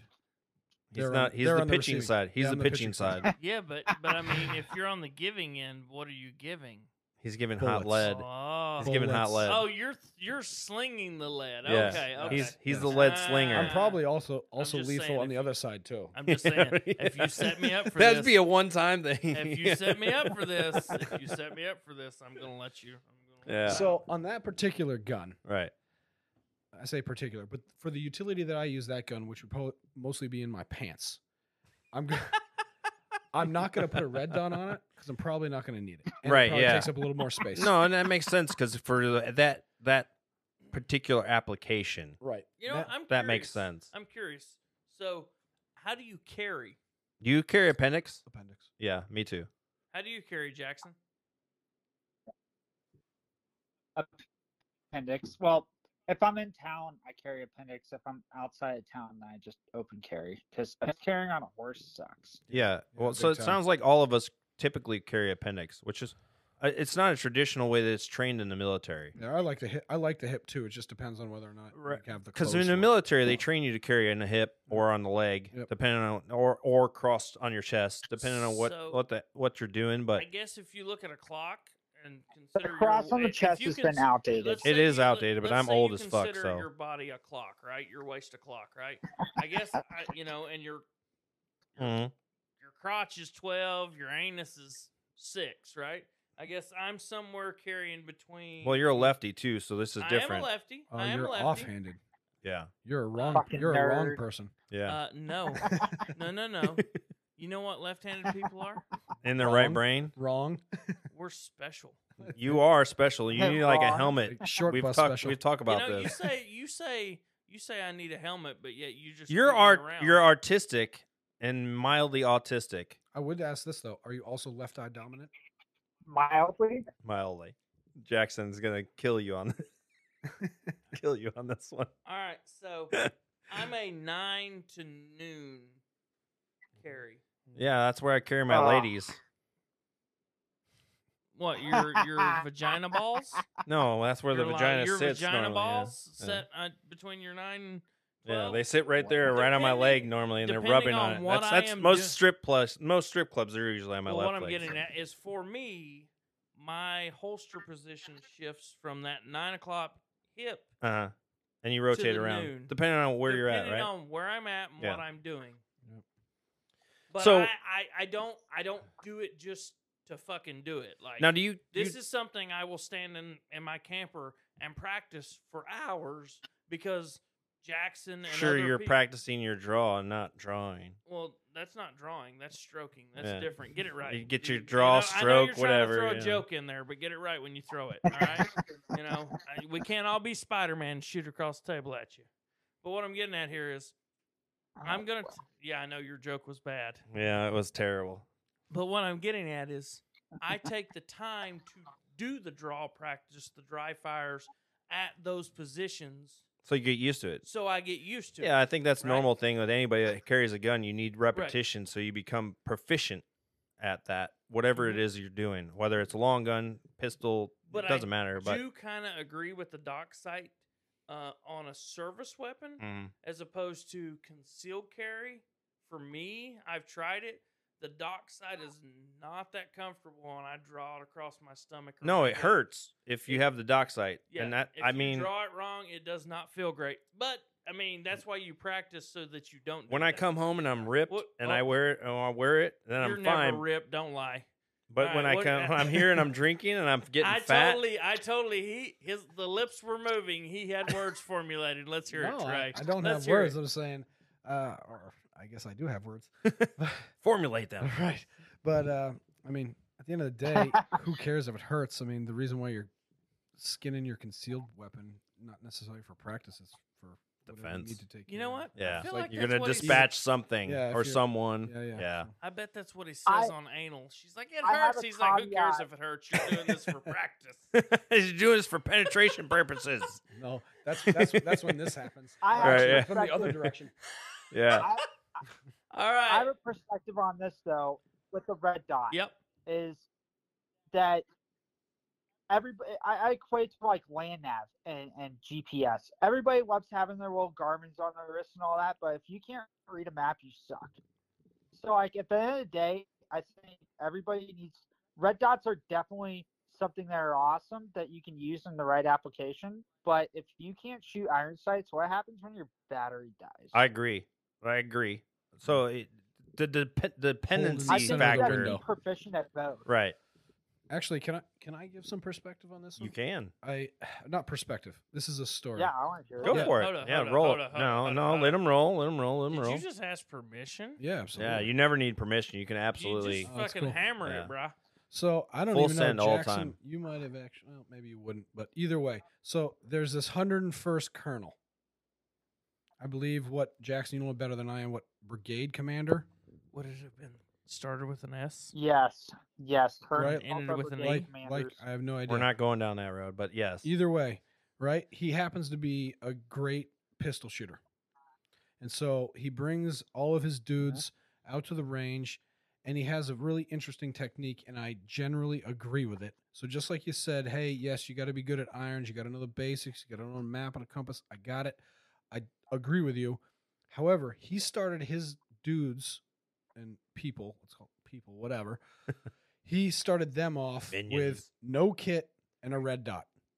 Made him start freaking hitting steel. Ding, ding, ding, ding, ding, ding, ding, ding, ding, ding. So then all of a sudden they're having fun. Confidence. Yep. And then he's like, okay, now Yep. we're going to learn the hard thing. And that's how you put this thing in front of those things and do the other thing. And so I don't disagree with at least the training method of like making it fun before you make it hard. Yeah, so I understand that because sight I picture, agree. sight alignment, that's difficult and it's boring when Yep. you teach to that. But when you Well, do the other one where it's I like think you're just point and shoot and you're just using your sight alignment based on your visual natural alignment, it makes it more fun because then you're not doing a lot of thinking and you're just plinking. Now, this is where I agree Well, with I what think Trey that said and what Jackson both said, right? And this is coming from my pappy, and I'm sorry I interrupted you, Jackson. This is coming from growing up on You're the good. farm, right, and being taught, right? Mhm. My pappy taught hunting, fishing, everything, right? His method was you learned, just like you said. I'm gonna teach you the simplest, easiest way to do this, Mhm. right? Keep it simple, stupid. And no. And I'm gonna get to that, right? It's simple, Simon. You're right, right? But it's or simple, stupid, right? You keep it simple. You break it down Barney style, right? Because why? Because it's easy for you to learn, And retain. and then you retain it, and Right. you're like, oh shit, I'm having fun. This is Mhm. easy. I'm a badass. Well, it's the same And thing then with it's- sports. But hang you on, know? right? True. But then it's like and this is where I feel like a lot of courses should implement this shit. Yeah. It's like, okay, now I'm gonna. Oh, now you got your ego. Mhm. You're built up because you're doing good. Well, now I'm you gonna know, that's the humble your thing with ass. most people. We No, have the ego it's- going, But so it's like tough. now I'm gonna humble your ass, and you're going to eat that humble pie, right? Yeah. And my pappy, oh, you don't want to eat it? Well, fine. I'm going to shove it down your throat. You're Force going to set feed, out. You're yeah. going to set out here, and you're going to shoot 100. You're going to shoot these next 20 boxes of ammo. I don't care if you hit shit. You're going to shoot all 20 boxes of ammo Right. because you gave attitude. Yep. You're going to learn humility, and you're going to appreciate the So that- easiness of that technique. But you're also going to understand and appreciate that easiness of that Mhm. technique is not always available. Right. That ties into the gun safety portion. I interrupted Jackson. I know. Jackson, what do you got to say? Sorry. I was gonna say, like, when it comes to army ranges, and especially from a conventional side, that was my big pet peeve, was yelling on ranges. And like, I have a story that goes with it. I was at Bliss at the time, and they always tasked the infantry dudes to NCOs out to run the range for the support guys. I had this, I think she was from Africa, and she didn't speak English real well. She'd been like Dan, never held guns before she joined the military, and this other team leader, he was just screaming because she wasn't getting it. And I finally tapped him out, and I was like, "Let me give it a go." I sat down next to her. I was like, "Are you having fun right now?" And she was like, shook her head. She was like, "No, not at all." She was terrified. Yeah. I was like, "Well, let's just have some fun with it." And I broke it down like that. I told her take her kit off, which she shouldn't have been wearing anyways on a group and zero range. And I was like, let's just have some fun with it. And lo and behold, once she got herself grouped and zeroed, we went out to the qual range, and she ended up shooting like sharpshooter for a support person who'd never touched a gun before they joined. Yep. Like I'd say that's a pretty good day for a support. Absolutely. That's person. important. And that just brought me. It reinforced all of it. I was like, why are you gonna scare people on a range? Where when it's it comes already to a tense shooting? environment. You And know it what I was- mean? Especially for a noob. Like I mean, somebody you've that's a got- non You've got a controlled rifle holder. explosion. And Yeah. you're trying to do it over and over and over again and not. Yeah. Yeah, and it's freaky because you see the videos out there of people that have the gun go off and it blows the barrel up and everything else. And so, I mean, Yeah. I get it. There's a level of You know, fucking and then you had anticipation and a language barrier scaredness into there. it. Like that's so like I'm a big fan of, like Trey said, like go ahead and let them have some fun and Yeah. build their confidence up, and then introduce them to a harder task. What you got, Ryan? But like This I has think that segues into your next segment of gun safety. this Yeah. has to be It edited, goes but I pretty have well to into ask that. before I forget it. Mm. Advanced carbine. What? You're still doing it. What? Okay. All right. I want to do something. Yeah. Just We can remind talk me. about it later. Yes. But I had to say it before. All right. Yeah, Advanced later. If I carbine. forget, then I forget about it. All right. So gun safety. That's always anybody that deals with gun. That's the paramount thing, right? Safety. That's always what we taught. It's what we teach. Anytime I teach people to shoot guns, that's the first lesson that I give them is gun safety, right? 100%. Everybody here agrees that don't ever point at anything unless you want. Don't point at anything unless you wish it dead or destroyed. Correct. Right? Correct. That's good. Yep. Well, Don't I do would- what? I could qualify that a little bit. What? So in the CQB environment, sometimes your muzzle does pass things that you don't want to destroy, but it's understood that it's okay. You try not to make it happen, but it can happen. There's a little flagging that does So, happen, and- right? and- But that's Yeah, where don't the let Navy somebody- SEAls try to train the Green Berets in the high port versus low port, right? So you can go through both of them. Right now, the I low kinda ready wanna is better throw than the up high, now. although I'm more comfortable with the high, but the low is apparently faster now. So, okay. So what is being trained Yeah. right now in the kill house? What is the preferred method? Low ready. Low ready is the preferred method. Yes, sir. And when Okay. we say the kill house, are we talking cephalic here? Yeah, cephalic. Okay. For those that don't know, what is CQB cephalic? environment. CQB, which is close quarters combat. For those that aren't You know, familiar with, urban combat inside Yeah. of a house. yeah. Okay. Do you leave your gun loaded or unloaded in your house, Trey? Both. And why would you do both? Because sometimes he gets lucky and other times he don't. No, generally speaking, I've got one in the pipe. Uh-huh. Reason being is I've also taught my children not to mess with it unless they want to. Uh-huh. And if they want to, then they ask. Okay. So I don't make it a secret. Yep. And so because it's not a secret or something scary, then they generally are good with like, hey, can I do the thing? And I say, absolutely. However, I also have a year and a half or 18-month-old. Uh-huh. So that one doesn't know. Right. Not yet. So those are either out of reach or in the safe. Okay. But generally speaking, if I have a gun in the house, it's going to be hot. Prior to children, Yes, did you leave them loaded all the time? all the time. And why was that? So just because it's faster. Okay. So for efficiency's sake, you left them Efficiency. loaded, right? Yep. It's kind of like one of those things when you're concealed carrying, one in its chamber versus not, right? Correct. I don't mind either or. I think it's kind of goes down to the like the holster or the holster or like the hip versus appendix, whatever it is. It doesn't really matter. And I think this is a really great way that It's just the way you train. a long time ago, a guy was like, you can tell me the caliber of my gun as it's going through your eye. Right. So the point of that is that I'm good with what I have in my hands. So you can argue with me that after I've put you on the floor. Okay. I Right. like that. Again, I like so the methodology. Regardless whether it's appendix, if it's behind you, if it's on your kidneys, if it's Mhm. doesn't matter. As soon as I'm good with it, I'm going to burn you down. Once I'm lethal, then that's it. Done deal. Okay. Right. So if you're good with carrying with empty chamber, Mm-hmm. that's great. You just train that way, and that's how you go. If that's what your preference is. Okay. If you're happy with having one in the pipe, you do it that way, and as long as you're good with it, it's all good. Okay. Ryan, how do you normally rock it? Do you leave them loaded or unloaded? So, pistol wise, Yeah. I always have a loaded pistol. Shotgun wise, because I tend to keep a pump shotgun around, it stays unloaded. And the reason behind the pump shotgun is that quintessential. You get to hear that rack coming Right. down the hallway, right? That's that scare tactic. Statistically, that is one of the most intimidating sounds. Oh, 100%. I agree. I don't know about on the planet, but in the United States, the racking of a shotgun in the dark Cool. is one of the most intimidating sounds people say. I think the most for intimidating me- sound is I'm pregnant. Well, I mean, that's for you. But for me, right, I always have a pistol that's beside me that's racked, right? Right.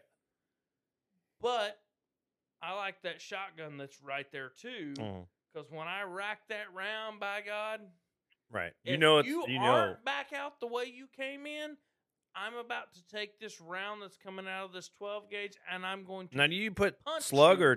or buck or what I do you put in that? alternate. Oh, you alternate. Okay. So your first round you're getting is usually buckshot, just because I want just max a warning. coverage. Yeah, So- okay. Oh no, I you want g- max coverage. You guys might be familiar with it, and I know that they make it in 410 because I had a judge Mhm. for a while. Oh, and yeah. the Commander, made by Smith and Wesson now, can do like 45 and So 410. so you have the Taurus Judge that Yep. does it's the revolver. Yep. It does 410 and it does 45 long Colt. Yep. You have the Circuit Judge.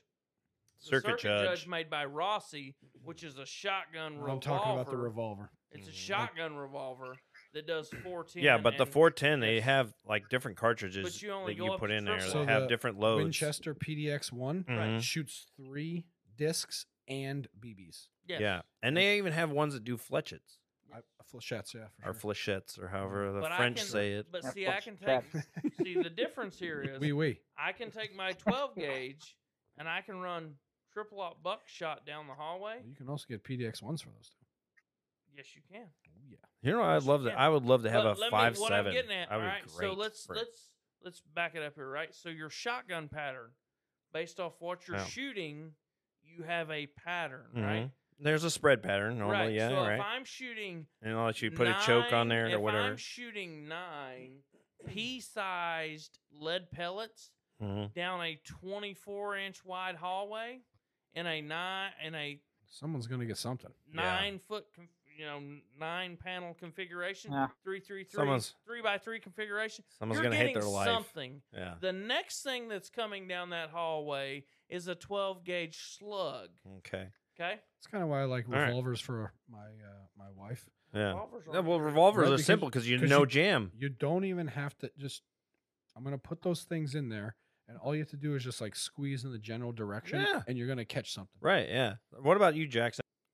Oh, I think my preference is always around safety. Me and my girlfriend, who I'm probably gonna marry, we are here alone. We don't have any kids, and when kids come visit, they're all old. Most of our friends' kids are old enough that we can explain to them. If you just ask, you can see whatever you want in the house. So when you say especially the round guns, safety, but, you you wrap know- it till you unload. Sure.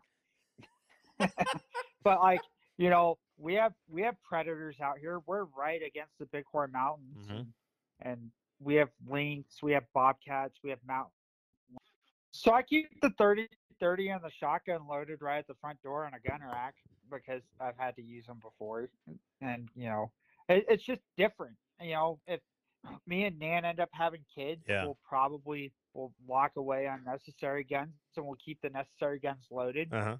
And I believe in Trey's philosophy of when you're raising kids, you teach them that it's not this big scary thing. All they gotta do is ask, and they can touch it. Right. The thing, So like on it's that It's point, just another thing in the house. on that point of leaving them loaded, when you guys go to clean your guns, are you worried about an AD, accidental discharge? I'm never. No. There's no such thing as an AD. The only thing you have an AD with is with a woman.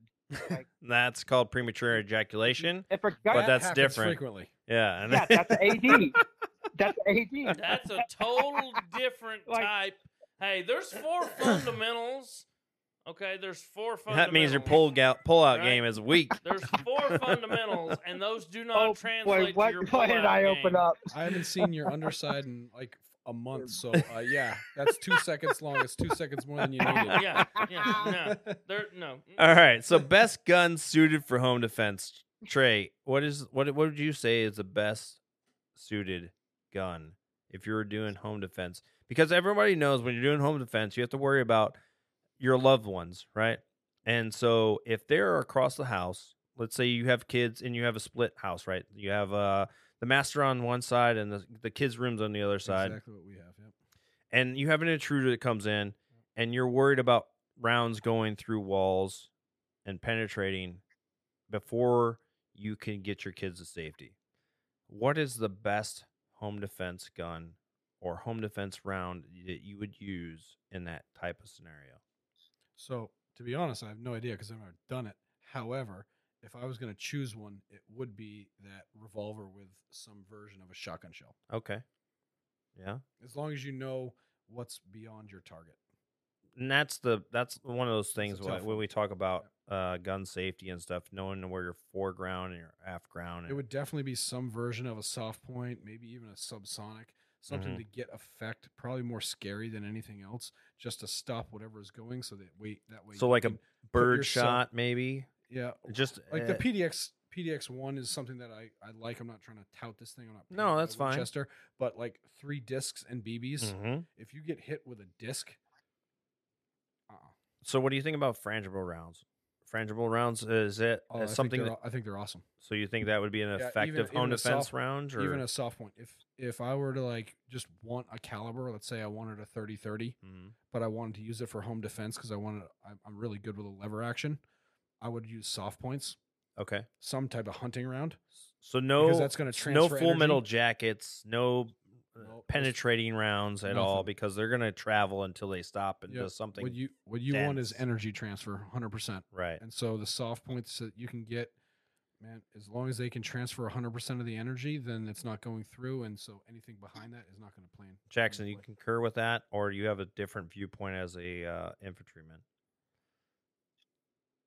No, I agree 100%. Like if shotgun rounds dissipate really quick, even with the 12 gauge. I mean, I'd even venture to say hollow points. It really just depends on how 100%. your house is built. Are you in like a lightweight construction place, Mhm. or are you on like an old ranch house like I am that has solid beam trusses? Like and I have plaster walls, so I can go ahead and I can blast my hollow points out of my pistol, and know that it's probably going to stop whatever it hits. Yeah, I mean, it's all So, subjective or to it's not where gonna you're go at, right? beyond it far. Yeah, but you already outlined. I think that you like, already. I did outlined give the parameters. I did You give already parameters, outlined yeah. the parameters. But it's still subjective as to where you are at. Like if you're in a brick building and you're in an apartment complex, I mean, you might be worried about shooting a round off and it goes through and think it might that's- accidentally go into like 3 apartment rooms But next to you. The easiest way to do that is just say, what is the best That's- overall home defense weapon? I think it's that 410 revolver. Yeah, just because it's Anything with a laser, I guess. too. Yeah. Okay. Like an actual visible laser. So you guys wouldn't I do think you I guys can wouldn't just go do around the corner. you guys wouldn't do like a There's a dot over there. I will so say you guys this. wouldn't do like rubber bullets. You wouldn't do anything like Why am I anything. gonna do rubber bullets? I'm just saying. Yeah, I'm just saying because Why? No, because- some people out I there don't might. care. I'm trying I to don't make care. you bleed. I'm I just don't saying. care. The people. You fell through my If you have sunroof not- and if cut you have yourself?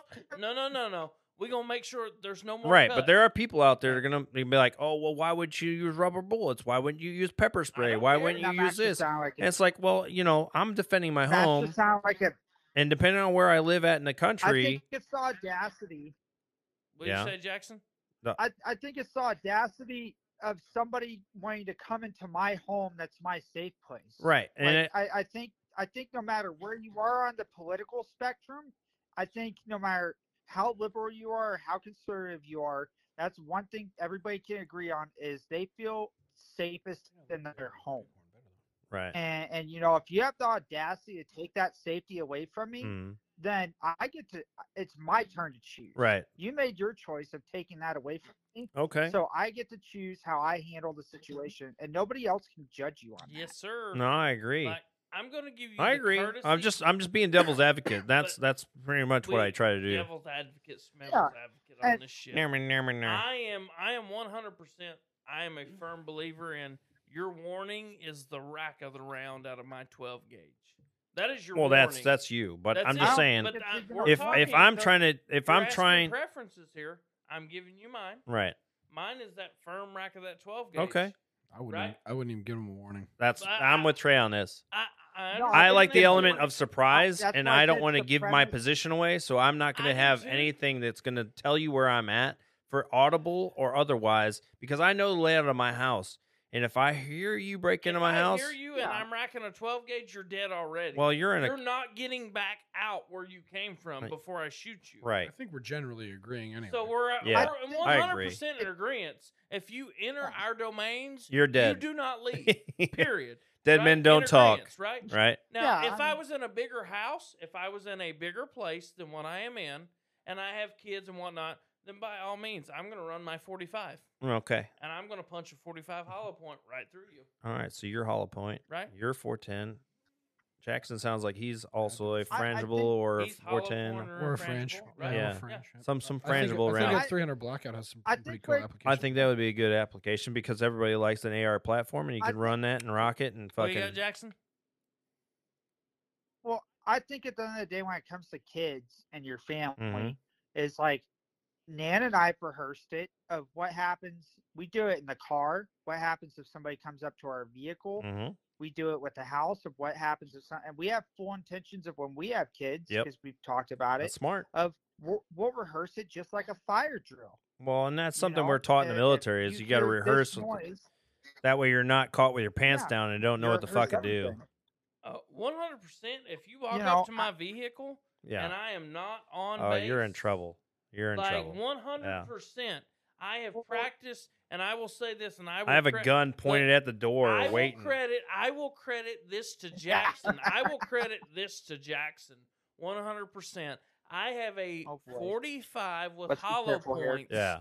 that is going to bust your gut before you even get Right. to my door. Yeah. See, we're all It's right all here, trained and I- in like boom, a boom, similar boom. mentality. It's like it's there. I'm taking you down before you can take me down Oh, because come on. I prefer to live Yeah, because I have it's- something to live for. Well, As So soon as I see the threat, I- I've assessed. right. Because just like the military teaches Yeah. you have this window to assess, Well, I right? want- It's a millisecond to Yeah. assess I too. want to adjust this a little bit. Oh, Okay. let's hear Right? it. Because we got a bunch of testosterone. Yeah. Jackson, you can tell me what you think too. But I All our Have dicks you are getting seen- hard right Oh, now. oh, oh, And I love Have you testosterone. seen my gut? How much testosterone do you think we have here? Okay.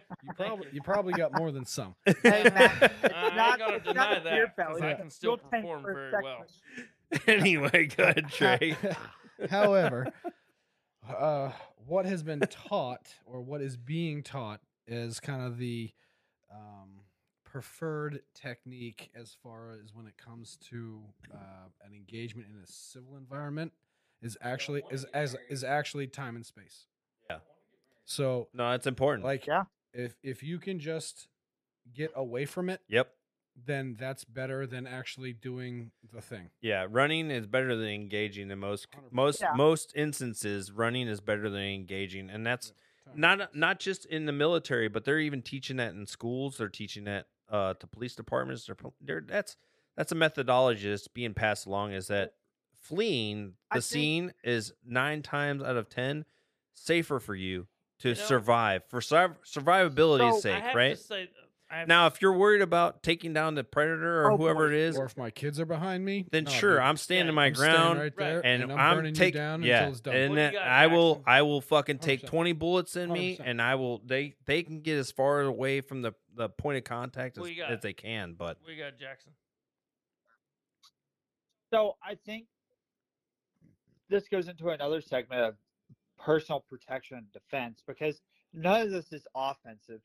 I think that should be another thing that's blatantly put out here in this podcast. Like it's all about protecting, and you're in a defensive mindset of defending your family, your home, or wherever. But I think what most people don't get into is they go to the range, they learn how to shoot, they get certified, they dry fire, all this good jazz, and they're like, all right, I'm good to go. But they don't pay attention to other skills that could prevent the whole situation in the first place is situational awareness, right, security measures in your home, how you present yourself when you're in public. Like I haven't got picked on at a bar, and I'm in a place where you have a bunch of hothead wannabe cowboys and stuff. Yeah, but And when I I don't look get at you, picked on at you're bars just unavailable, and I'm not attracted to you, so I'm not going to hit on you. you're an idiot. Yeah, God. exactly. Well, I mean, he's right in some senses. I mean, I always go when people ask me about this subject. I always go with one: if you're going to carry something every day, practice carrying a tourniquet, because there's no such thing as a tourniquet-free zone. No, and I And, have you I have know, plenty like, of those in in my America, vehicles, like- and I think I attribute that to the same thing as everyone else in this room is that TCCC teaches you that preparedness is essential because without that, you're left with your pants down in the worst possible moments. And I think you can agree to that. Well, I think it's America. Like you have such an availability of healthcare. Why would you bleed out? It's the dumbest thing to bleed out. I'm a huge fan of North American Rescue. Nobody's gonna pushing bleed the, out Stop the Bleed anymore. You know what I campaign mean? and all that.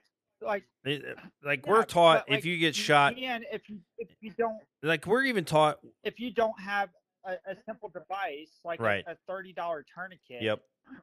available to you, you very well could bleed out. Or a And belt. it's ridiculous of why, and the stigma of you have to worry about a mass shooting or whatever and need a tourniquet, then it's just ridiculous. I've seen people cut themselves in the kitchen. You know my- I've seen people cut. you know- I've been to parties where I've cut myself with a chainsaw. You know my favorite thing to carry you can't is get away from the fact my favorite What? thing to carry is a tampon. a condom. Tampons. Oh, You know why? I mean, Stops Yeah. bleeding. It stops why? bleeding. Because they absorb blood. Yeah. Yeah. So if you get Yeah. shot, and I and you're in an instance, especially in a combat area, and you get shot, a tampon is like, it's the best thing to have because They it's definitely it's have their literally purpose. it literally has the applicator attached to it, and you can thrust it into whatever hole that you have, stop the bleeding, and carry Well, on with your whatever you're I going think- on with. And then a guy that's sitting there or gal I- that's sitting there that has a sucking chest wound, obviously going to do extra for a sucking chest wound. But say you have a gut shot, Probably not, obviously. to Yeah, a lot of but- people. but if you have a gut shot and it doesn't penetrate, and you're like, okay, let me just stick this tampon in there, and I can stop the bleeding, at Hopefully. least stem it a little bit. And then if I have quick clot or something else, maybe it is I help the rest of it. But 911. I think if you're in a civilian environment and you have a tampon on you, a tourniquet on you, and maybe some quick clot on you, those are great preventative methods. You're gonna survive. Yeah, I think those are great preventative things to Oh, have yeah. on you.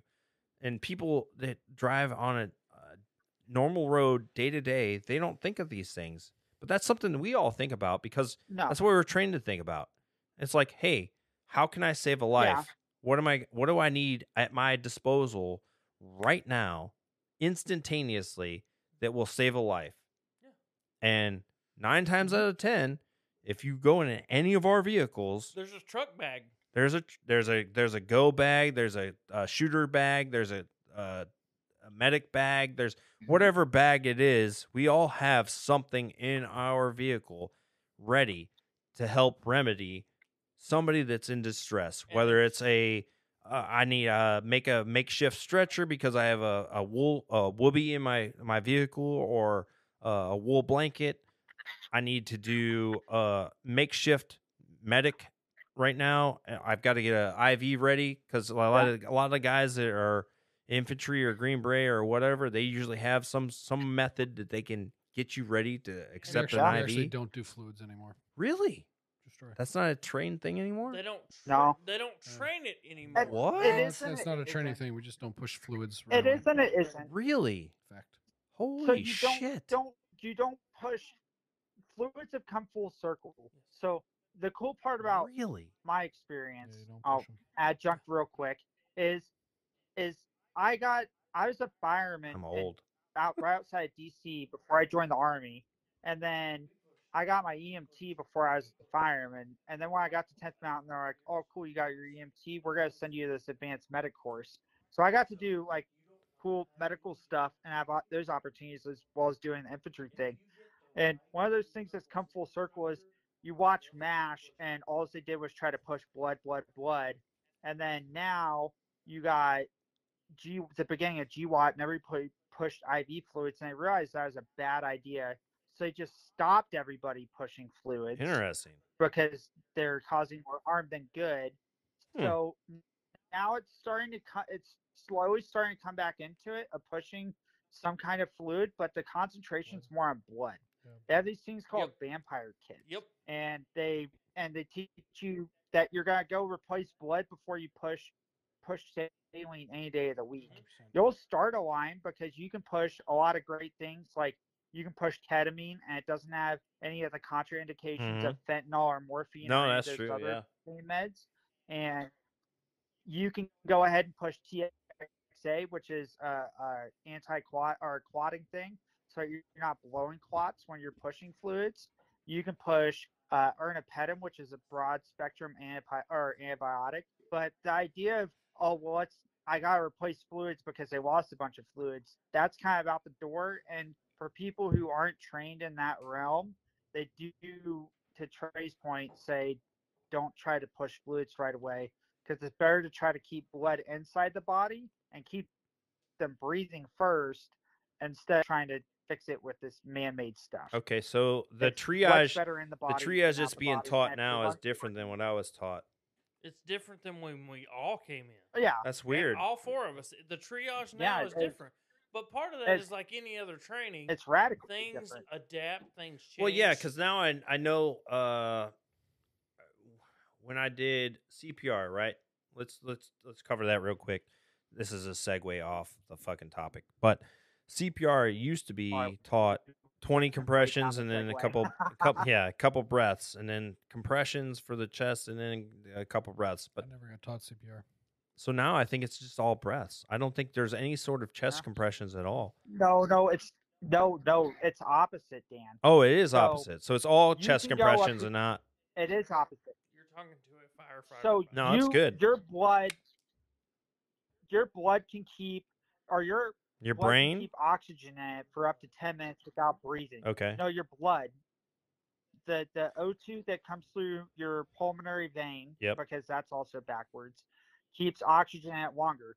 So it's better to go ahead and keep compressing the chest and circulating blood throughout the body than it is to waste your time, because most of the time, unless you have a bag valve mask or you're going to get an advanced airway, you're not, mouth to mouth isn't going to give you effective oxygen exchange in the lungs. So it's better off for you to spend the first 10 minutes to keep circulating the oxygenated blood that's in there Right. than it is to try to waste your time with these wasted breaths. Dude, So are the you breaths out compress just for like 10 minutes at CO2? Do they actually have anything that would help you? Like if I'm sucking on your face and blowing air into your lungs, it's all exhaled, so there's not a lot of oxygen in there, right? Exhaled stuff still has oxygen in it, and it's still. So unless I it's think like that the they say bag that you average put on your oxygen level face. air- What if you do that bag with the the mask? bag valve mask. Yeah, the bag valve mask. That would be bag valve better mask? than me blowing in Yeah. your face, right? I'm just saying, if Trey blows in my face, 1,000%. there's something else coming up other than my chest. He's blowing nuts in your face. That's different.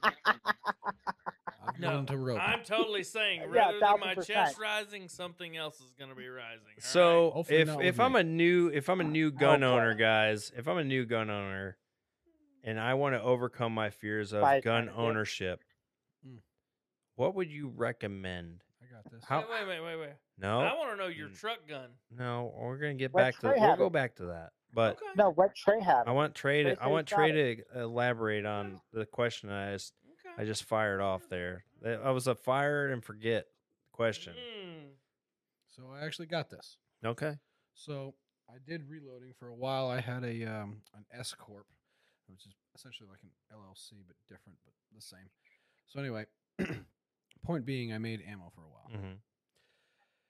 and through that, that's when you get into, and guys that either reload or shoot USPSA or whatever it is, they all know this stuff. Mm-hmm. And you get a heavy bullet and you make it go subsonic, Okay. and it's nice and soft. Yeah. Teach women, teach kids, teach anybody that doesn't or might be scared of some version of an explosion, because unless you're running some version of a, they would call a compensator or a muzzle brake, but really it's a compensator on a pistol, you're going to get a controlled explosion in your hand. So you run things that are a little bit softer. It takes some stuff, but you run soft ammo and it's super cool. Okay. So that is your method for helping new gun owners that are afraid. I'm not Is scared. to use something subsonic Go find subsonic ammo and it will change your life. and then migrate progressively from the subsonic to supersonic ammo. This, yeah. At the end of the day, not at the end of the day, but anything defense is Uh-huh. probably going to be like a lower grain weight bullet. So Right. it's going to be lighter, the Mhm. projectile itself, but it's going to be going faster. So let's it say transfers energy. if I have a new shooter, right, and I want to make it the least amount of intimidation for them, Yep. I would put them behind a 22 Yep. and make it a 22 subsonic, Yep. suppressed 22 subsonic. 100%. That way, it has the least amount of fear factor. No, when you say suppress subsonic, are we talking putting a suppressor on your 22? Absolutely. Yeah. In addition to the subs? Yeah, Mhm. speak in your Absolutely. microphone. Yeah. You'll barely hear it. Really? So add a suppressor in addition to the substance. I wouldn't do that. Yes. I wouldn't do that on a pistol, just because it like adds a lot of muzzle weight, which kind of Right. changes. But things. for a Right. long For a gun, long gun. 100%. Really? On a pistol, just subsonic ammo, and it'll be a world of difference. Yeah. I've had a lot I of get the success with that. subsonic I can ammo, tell but you. the suppressor kind of threw me off. Yeah. When it comes to I can tell you how I did. I can tell you how I did with my mom because my dad passed away. Mhm. So obviously my mom was alone, and she was kind of like, well, I don't have my protector around anymore. So she was what, in her late 50s, learning how to use a gun, which is Yeah. I'd argue more scary than a younger child trying to use a gun, learn how to use a gun. And what we really hammered on was we dry fired for like 3 weeks before we ever went to the range. Right. Every single night, it was here's how you load. Did you put here's the how Did you you put the penny reload, on here's the how you safely barrel? handle it. No, because I got her. I started her on my Glock 19X, Mhm. and then she ended up buying a 43X. So And we dry fired for like 3 weeks straight, where she was getting used to the rack of the slide with loading, and we were using dummy rounds, obviously. And she got used to dry firing. She got her form right. So by the time we got to the range, we had done step 1 through 9. All she had to do is make the thing go bang. right. So I don't know it what was I don't know way what step easier 1 through to 9 is, manage Jackson. her getting over the. What's 1 through 9?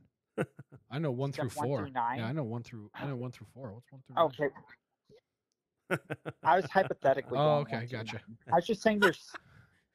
Yeah, you go through the aforementioned. Well, you steps know, of there's shooting. like you gotta You cup go- the balls. You gotta, there's a lot to it. Gotta stroke, gotta Yeah. move, gotta.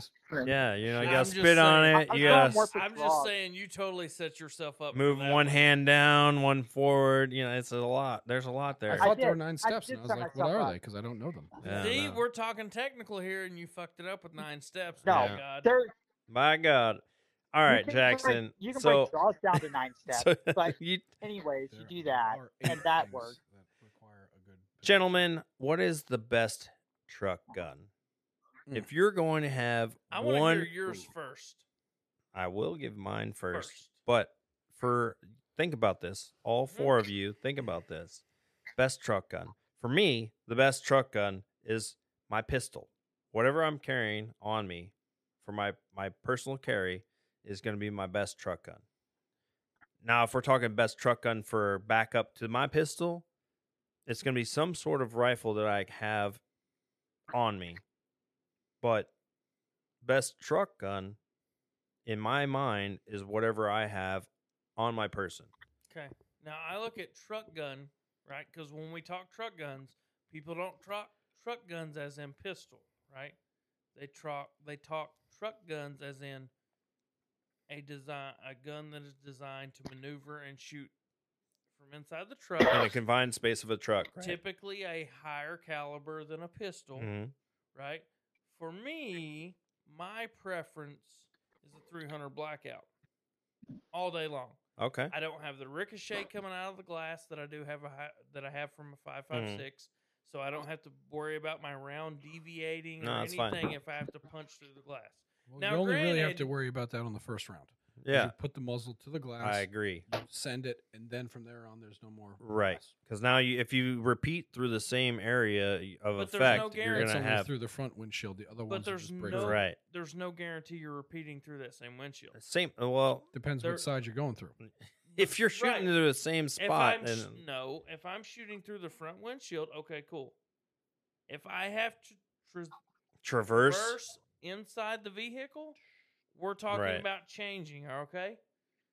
Well, normally when I I'm driving my want- side windows down anyway, so I don't have to worry I about do too anything. because I don't have a working AC, okay? But what I'm getting at is I want maximum effectiveness out of that first round. Mm-hmm. I don't want to necessarily wait for my second. Yeah. or Well, third the first round. round's normally going to be a miss. And Generally it doesn't care. and Generally then- speaking, if I'm not mistook in here, gunfights in the civilian world really only last about 3 rounds. You're right. Agreed. So You're why right. can't I make mine Yep. end in that first round with the 300 blackout? To be honest, you don't probably You're- have to. Yeah. I I may think not as soon as have you to, but present why the not? weapon, they're I'm going to not, I'm not fucking disagreeing flee. with you. I But- mean, I But- think the first round should be the most effective. Exactly. So if I want, so what I'm getting at is like, and I understand. And I know they teach this in like the tier You're 1 being assets rude. that if you shoot at a certain angle, you can fucking make sure that that round is going to hit where you want it, your desired. Yes, you're correct. But for the That average still doesn't mean it's person, going to hit because if you're off by the slightest little yeah, but cunt on a hair, tier it 1 fucking goes tier 1 another way. assets, they're taught exactly all those fucking Even in trajectory. tier 2, tier 3s. Yes, we do Yeah, they're they're- still taught. They're taught all What that I'm shit. getting At at the end of the is day, you're not going to do it. You asked me- Nobody. You're just going to do whatever you think is best. Exactly, just and go what for it. I think Right. is best for me and anyone else in my vehicle is a 300 blackout All right. Trey, what do you think? to punch out. Okay. I tend to agree with you that the first thing that I'm going to go for is my pistol. Mhm.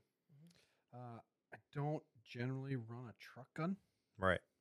I'm not saying that I shouldn't. So then you don't if have a I- truck gun. If I was going to run That is a truck gun, dumbass. So my 300 blackout right now isn't really printing as great as I want it to. So if I'm going to shoot in and around civilians that I don't want to shoot, I want to be pretty darn accurate. Mhm. And so that's going to be my 43X because Okay. I'm gonna put that thing wherever Effective I want. rounds I'm going on, to put on that thing target. wherever I want it. Okay. I agree. Jackson, what do you got? Once again, we go back to like what I'm shooting. That's totally different than what your guys' main thread is. Exactly. I have my 30-30 in my truck. Yeah. Okay. Yeah, You I'd know, crush that all day too. That's 9 awesome. times out of 10, if I'm getting out of my truck and shooting at something, it's probably a coyote or a bobcat or a lynx. So it's a matter of Three where main your ones that we environment really is, and do that that. makes sense. I get that. And even Oh, with that, 1000%. I mean, Jackson, Yeah. I'm not trying to, you know better than I do because you're actually in Wyoming, but I mean, I might even do something flatter, like a 243. I would do Yeah, a I have a 17 243. hammer. It's my grandpa's one in the truck. If I'm out in The Wyoming, I'd do a 30-30, 17 I hammer. don't know. Oh, 17 HMR. The 30-30, we get the negative temperatures, and my 30-30 is a semi-auto, Yeah. and Oh, that's nice. I leave that gun in there all day long, Mm. and so I just know no matter what, I can rip on that thing, and I'm gonna put a round in it, and I've spent the time to be relatively efficient at it. How is it out to 200? And, you know, like it starts to drop OBV? pretty Gravity's heavily. a thing? but like yeah, gravity's definitely a thing, but we're also at higher elevations. Wait, I now, thought is we it- were is it flat. like- I is thought it we were like on flat spine? Earth. I thought there's no such thing. In. Yeah, is it like just hold spine or is it like hold over spine? Unlike call a coyote. It's probably about, if I was gonna call a coyote, I'd probably just go over spine. Yeah, I believe you. But you know, like I can hit what I need to hit with it, and that's about what the time that I spend on the range, you know. But it's a tried and true. It's robust for the weather, and it's around that I can either shoot a coyote with it, or God forbid, we have grizzlies out here, or we have Mhm. wolves and Right. we have moose. Yeah, out 30-30 is a It's universal just thing, you know. all around round. Yeah. Yeah, you know, I've had Yeah, if I'm a some rancher, idiots out I there trying to think argue a 30-30 me is a that- good round to carry. Not to mention it's sexy as hell when you Oh. just like run You that know what? lever action and you're Right? Have you seen the new awesome. lever action AR that they Oh, made? yeah. just nope. Oh my You know what? goodness. They came out with that for SHOT Show. the modernized. Oh my god. Nothing beats an old school for our 84 30-30. Yeah. Nothing beats it. You know what? Do My you man. do you have a In my Marlin opinion, 30-30 or some- do you have a Henry 30-30? No, I have a Winchester 1894 Hell 30-40 yeah. or 30-30. All right. Right? All That- right. I think it's dated. I checked the serial number. It's dated between like 1943 and 1945. So when it comes to So- shooting, so how it's a little often older. how Hold often up, should no. how often should people go to the range to be an effective shooter? Anyway, Yeah. when it comes to going to the range to make sure you're this is a skill that people don't understand. If you don't go to the range a lot, this is a skill that will immediately Perishable. perish within Perish. I don't know, let's say 3 months, I think of not I think It depends shooting. on the person, yeah. right? If you only get 1,000 rounds to shoot, and you break it across 3 months, you might be effective. In the military, we do a lot differently, but if you're a civilian, what is the most effective use of your time to go to the gun range to make sure that you're an effective shooter? From like now on the civilian perspective, Right. oh man. Well, I guess my civilian life's a little different. I'm usually working 60 to 8 hours a week, so I don't get to shoot nearly as much as I used to. Right. I think that if you can't shoot as much as you want because of financial constraints or time constraints, that the best thing you fall back to is dry firing. Okay. Nothing like I dry fire more than I shoot these days because I just don't find the time to go to and I choose not to find the time to go to the range because I end up going out and messing with horses and stuff like that. Mhm. My priorities have I changed. got two of But them. you I know, agree with you. I still go out. I still go out at least like once a month Mhm. and go check and make sure what I carry every day as extremely as a priority is still functioning the way it needs to function, and that I'm still functioning with that piece of equipment the way that I need to Mhm. be effective when I need to use it. That makes sense. But that's my answer. Yeah, I don't disagree. Yeah. No, I don't think any of us would disagree with that. Maybe one idea or maybe one way to do the same thing that you're talking about, Jackson, is try and make a mental receipt for every shot you take. Mm-hmm. Right? So if you've only got a few, so what I like that. So what did I do to make that thing effective or ineffective? And so make that receipt so that way you know it felt like this, it looked like this. And so if you can make that mental receipt, then you can either replicate it or not replicate it based on success or failure. I like that. I like that a lot. I really like that. That's an amazing. I think that's amazing distinction right there. And I think that that's I something think that the other thing our that listeners would love to hear is that like when it's kind of like when you're doing sports and you're taking a shot, you're doing What does it feel a like? kick or what? Yeah, what? How did it feel like? What does it look like? What happened in that repetition? Can it be repeatable? I think when it comes to guns too, though, like, and I've even caught myself with it. Of I've already been this far in the process, just send it, and I've changed that mindset to Right. telling people and myself of if it doesn't feel right all the way to the very last step of it, then before you break that trigger, back off and start all over again. No, Like I agree. don't shoot it just I agree. because you've done all the steps up until the point of your trigger breaking to go ahead and send it. Just back off. There's nothing wrong with backing off your trigger and then going ahead and then just going through it all over again to make sure you're not wasting it. Well, there's such a thing think- as I think muscle that's memory my for everything that we do, thing I'd right? add on Whether it be Trey's. lifting, whether it be running, whether it be our jobs, and you're pulling the trigger, doesn't matter. Whatever you're doing, you need to make sure from start to finish that repetition is precise. And if it's not, then Yeah. why are you doing it? So, yeah. What do you want? think What do you want, not Ryan? every Shake shot, your head at and me. Trey All will right, so disagree. let's put it from the enabler's perspective because you're the contractor that's not in anymore. It doesn't So matter. from the I guy- still have a gun enthusiast perspective. When I'm trying. I like this is actually Don't fucking try to cut me down. I'm gonna cut you down. You can try, but you're not going to What I'm win on getting at this. Is that this is actually a serious moment? You're because the still fact Army, and I'm is- still above you. Not really. So All the day fact long. The fact is like what I'm getting at here is you have the soldiers who don't get the training implemented across the board, Mm. like you do, like I do, like they do, right? Right. Because we know people and we work together and Right. we practice and all this shit, right? Like 100%, I would put you any day of the week up against some of the GBs that I've had run through the competitions that I Right. run, right? 100%.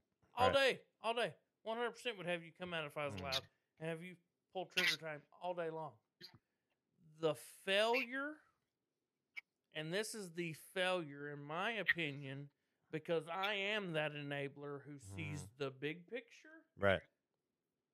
You have all these enablers who don't know shit about any of the things we have just talked. Right. And you know why?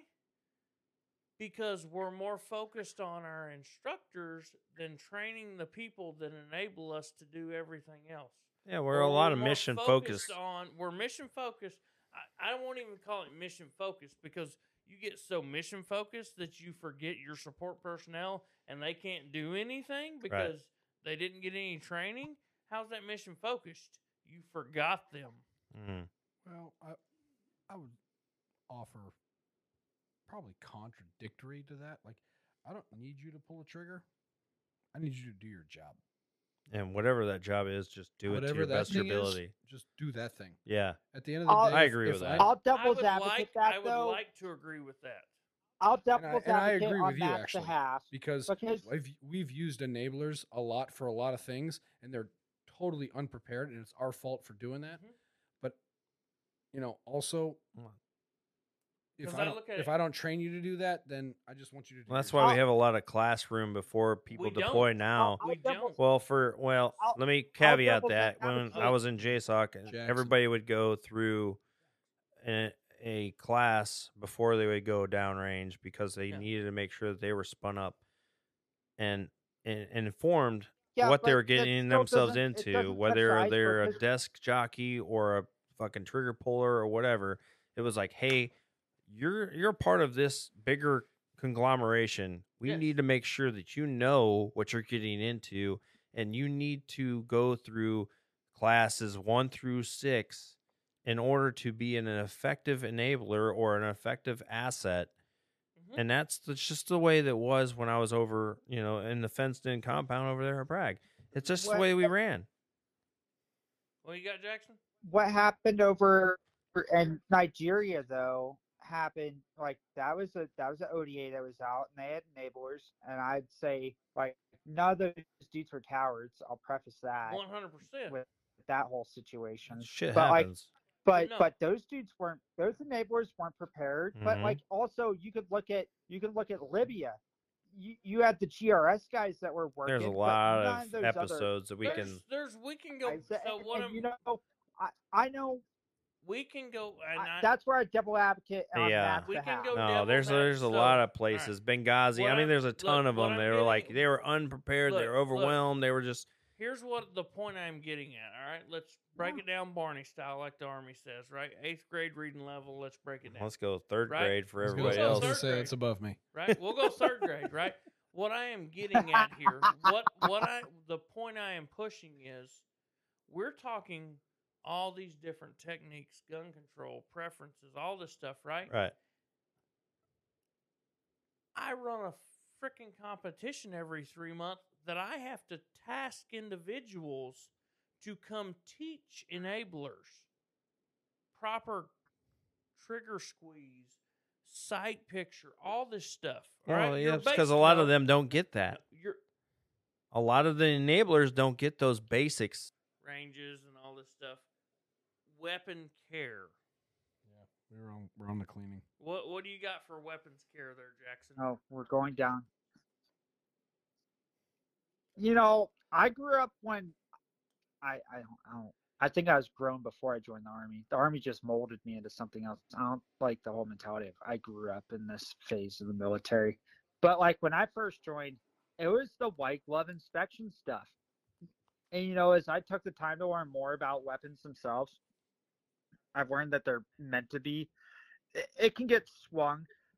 There's this perfect medium, I think, where if you're I'll go with this. The point that I got to as an NCO was when my guys would ask if their weapon was clean, the first response I'd give them is, if we got in a gunfight right now, would you trust it? And if they said no, then I'd be like, well, then keep on cleaning. And if they said yes, then I'd check it, and I'd be like, well, you're wrong. Agreed. Or you're right, and I'd go with that. And I think that's the one question that you got to ask yourself when cleaning any type of weapon is, do I trust this to function the way it's supposed to perform when I need it the most? Whether it's hunting, protecting yourself, being in the military and getting a gunfight, if you can answer that one question, then it's clean enough. So I think Totally you agree. rely on people who have been there and done that to teach you that. do you have anything to add or caveat on that, Trey? A little bit. So, Oh, but it's not really a caveat. It's pretty much saying the same thing. I shoot my Yeah. guns until something goes wrong. And when something is Mhm. unpredictable or unexpected, then it's like, okay, what's going on? But generally speaking, it's very little. I mean, I shoot polymer pistols and bolt guns and ARs, and generally speaking, they're pretty resilient. So that's kind of how it goes. Mhm. So, But so you guys don't clean it after every shooting. absolutely not. That's like No, one of those things that absolutely the not. Army beat into people's brains of like, after you go to the gun range, you need to make this thing white glove inspected, clean. That's unnecessary as fuck. That's dumb. In my opinion, they're more I'd like say- a cast I'd iron, not say unnecessary, it's cast dumb. iron pan. Yes, They and need- I they agree need with that. seasoning. Because I do that with my own firearms. Is that I will go I and wish I I will- had that analogy. Yeah. Cast irons. because you got to season it. You know what I mean? Because I know every Yeah. time I go out to shoot, it's predictable. Like you were saying, if I am shooting and all of a sudden now there's an anomaly, okay, what is going on? Is there too much fouling in my gun? Is there too much whatever is affecting the projectile that I'm putting through this weapon? Or is it something mechanical? My finger, my grip, my arm, my stance. Unfortunately, I feel like we can bring physics into this a little bit more. So, As far as Mhm. which part of physics? right. So, We talking we've about got- the we've got- Coriolis effect? Or are we No, talking no, about? we've got metal and we've got oil. Metal is porous. Oil goes into porous things. Mhm. Mm-hmm. And when you put those two things Mhm. together, how do you get it to operate well? You get them warm, then they open up their pores, seeps in, Right. then it starts operating. So Through friction. the- Yeah. exactly. So we get a little heat, we get a little whatever, and then it's like we talked about a cast iron. It's seasoned. So All right, those, all those right. things need to happen, I in my have, opinion. I have I to think caveat. there's such a thing as over lubricating. There is such a thing. I agree with I There's you. such agree a with thing as that because if you over-lubricating. over lubricate a cast iron skillet, it does not take the oil. It All I right. does don't not like to take breathe it. oil. It Yeah. doesn't take it. But I have to, What collects and I don't even debris? want to say necessarily does collect caveat, debris, but yeah. I have to add more validity to what To what Trey we're saying. said Yeah. on the cast iron. One of the things, and this is, I literally Considering had I a, cook on a cast iron I every literally had goddamn a day. moment. No, I had a moment of like my pappy reincarnate in Trey when he brought up the equivalent of a cast iron Mhm. skillet. Like for instance, my pappy when I got a little older, one of the first guns I ever hunted with was a 303. Never heard of one. It's British. Yeah. Oh yeah, 303. Yep. Yeah. All right. So how he got it, I don't Huh. know. Don't care. He had one, right? And it was a thing where we shot till I couldn't shoot anymore, Hmm. right? Okay, cool. You can't shoot anymore for that? Cool. We'll come back out in another day or two and we'll shoot more. And I would shoot until some malfunction happened. Yeah. And then it's okay, now let's see why that actual malfunction happened. Mm. Right? And his big thing was we're not cleaning it till I have that malfunction to determine if the malfunction is based off what my shooting did or if it is the weapon system itself. There's only 8 things in the cycle of operations. And what are those? Yep. Feeding, chambering, firing, unchambering, extracting, ejecting, and cocking. He's got Like it. the man said. Hallelujah. Like the man Jesus said. Christ. Hey, when you guys are at the gun range, when you're sighting in your weapons, what is for your pistols versus your long guns? What is your preferred range when you're doing that, and why? Jackson, do you want to go with this one? Because mine is a little bit long-winded, so I don't know if you want to take this and give it your direction, or if you want me to. Yeah, go I'll give long-winded. layman's terms. I'll give the I'll just close it I'll give Oh. the infantry layman's Oh, terms. you said real that I'm a quick. dummy. Okay, gotcha. layman's terms. No, I said you're smarter than I am. Layman's is my term of I'm gonna go with the quick and gritty one. The down and then you're gonna dirty. go with The more down and explained one. down and dirty. Yeah. I'm gonna explain the how, you're gonna explain the why, Yes, sir. if that makes sense. Anyways, with pistols, I like starting super short range, like 5 to 7 meters, just because it's such a short barrel that your deviations are going to be seen way clearer at a really short range. Mm-hmm. And then I'll push out to 25 meters because within that, especially for civilians, that's generally what you're going to engage pistols with. And long guns, I think it's the same thing, but at a longer distance.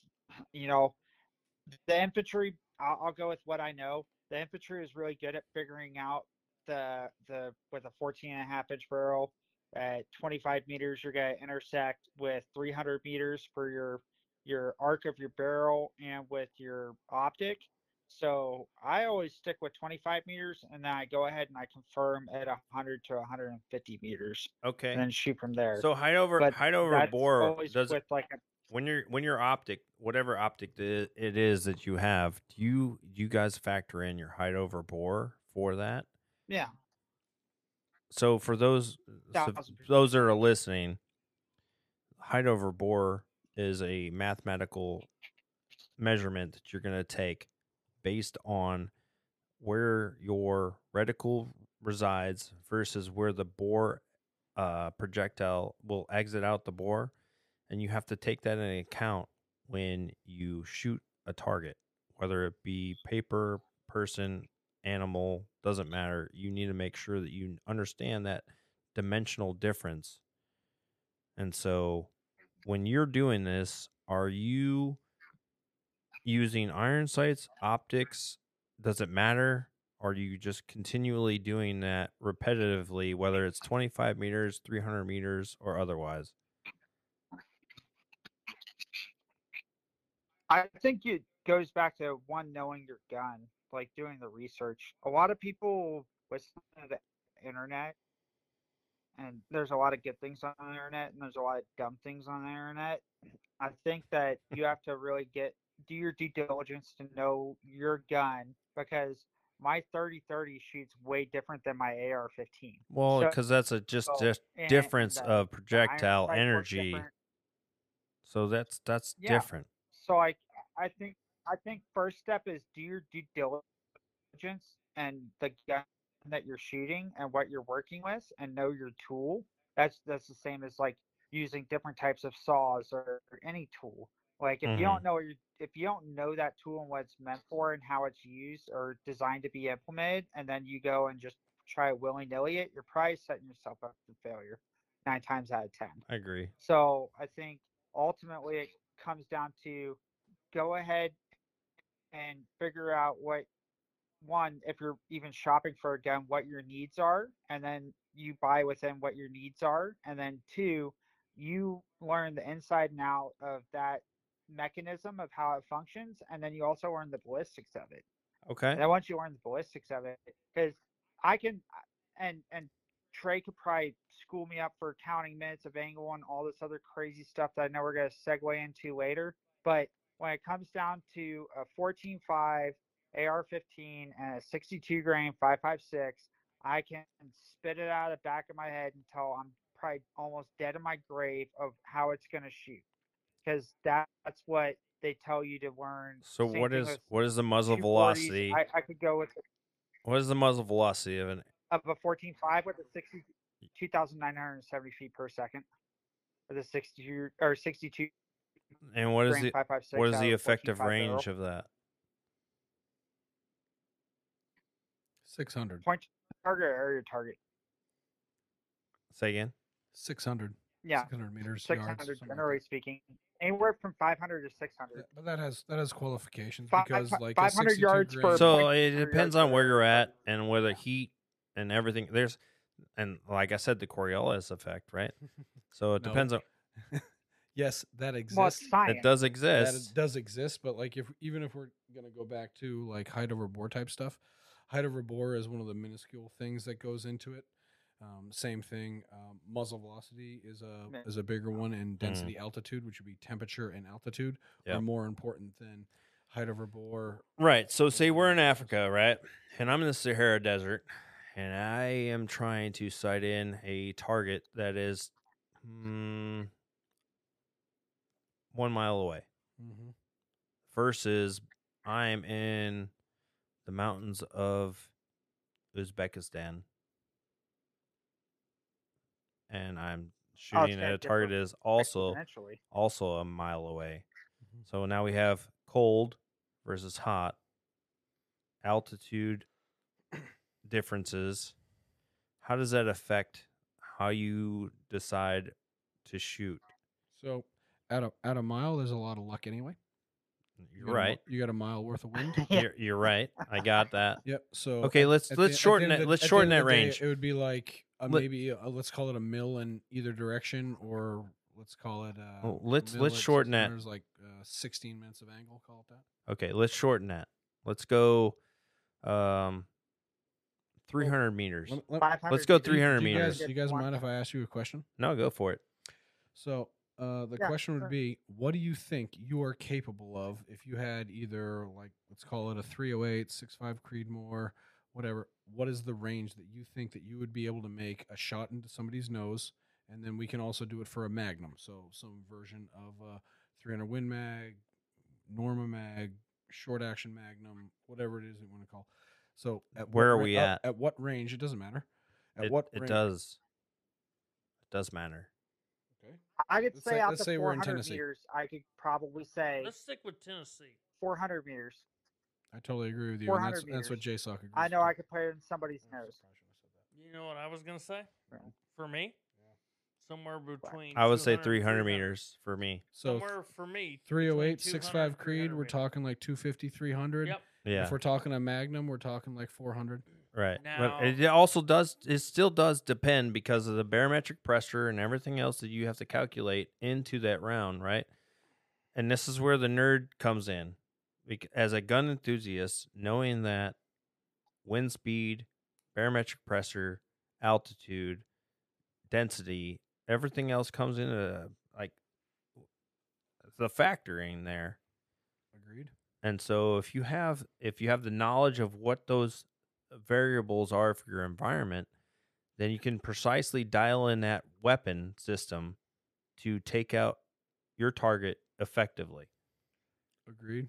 And then if Well, that's the science of snipers versus a regular rifleman. I mean, Exactly. disagree with me if I'm wrong, Trey. Like, let's take. Me and for I agree with instance. that. Let's take me for instance. If I don't have the training Trey has, Okay.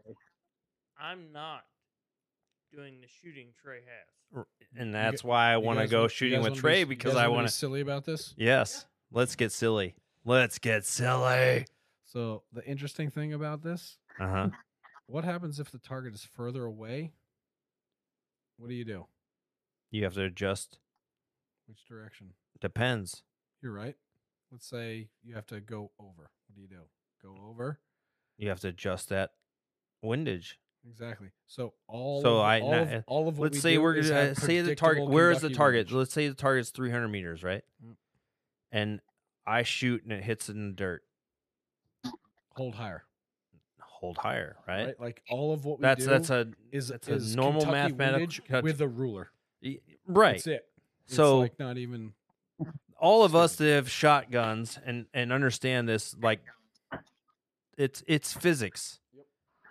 And we all know when we're pulling a trigger and we send a projectile downrange, wherever that downrange might be, it might be into a deer, it might be into a fucking paper target, it might be into a person.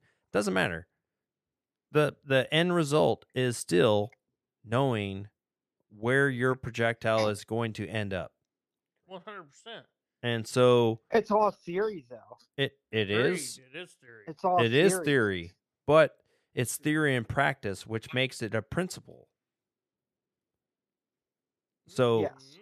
Would you agree with that, Trey? it's pretty predictable. it is predictable, which makes it a principle. However, comma. However, comma. Last week I went out. Pause for dramatic effect. Yeah, big time. So I thought Well, I thought I knew a bunch of stuff. I mean, I've been doing this for 15, call it 16 years, pretty much. And I went out to Idaho last week, and I have never experienced a vertical shift in impact like I experienced there, just based off of cross canyon stuff. Right. So there. So even though, I'm looking down this thing and I'm like, I got it. I see all the effects that say that I need to do X, Y, Z. Right. Send it opposite of that. And I Okay. say, okay, now all I have to do is adjust to whatever I saw and do it, and it worked. But it's absolute opposite of what we see. So that's the importance of downrange observers, How- right? Because downrange observers, like when you have, It's really yourself, to be honest. but if you have a downrange observer, I'm they can curious, they though. can give you real time feedback and tell you like, Yeah. hey, by the way, Whether it's you or once somebody you else. hit this range, you have a differential of temperature, you have a differential wind, you have all these differentials that all of a sudden you have to equate into that mathematical equation that you're doing real time in your brain. You're like, okay, I know the bullet's going to do this. It's going to hit this area where there's a drop in barometric pressure. There's a crosswind that I didn't realize was there of 20 mile fucking an hour in this weird valley that I'm shooting across.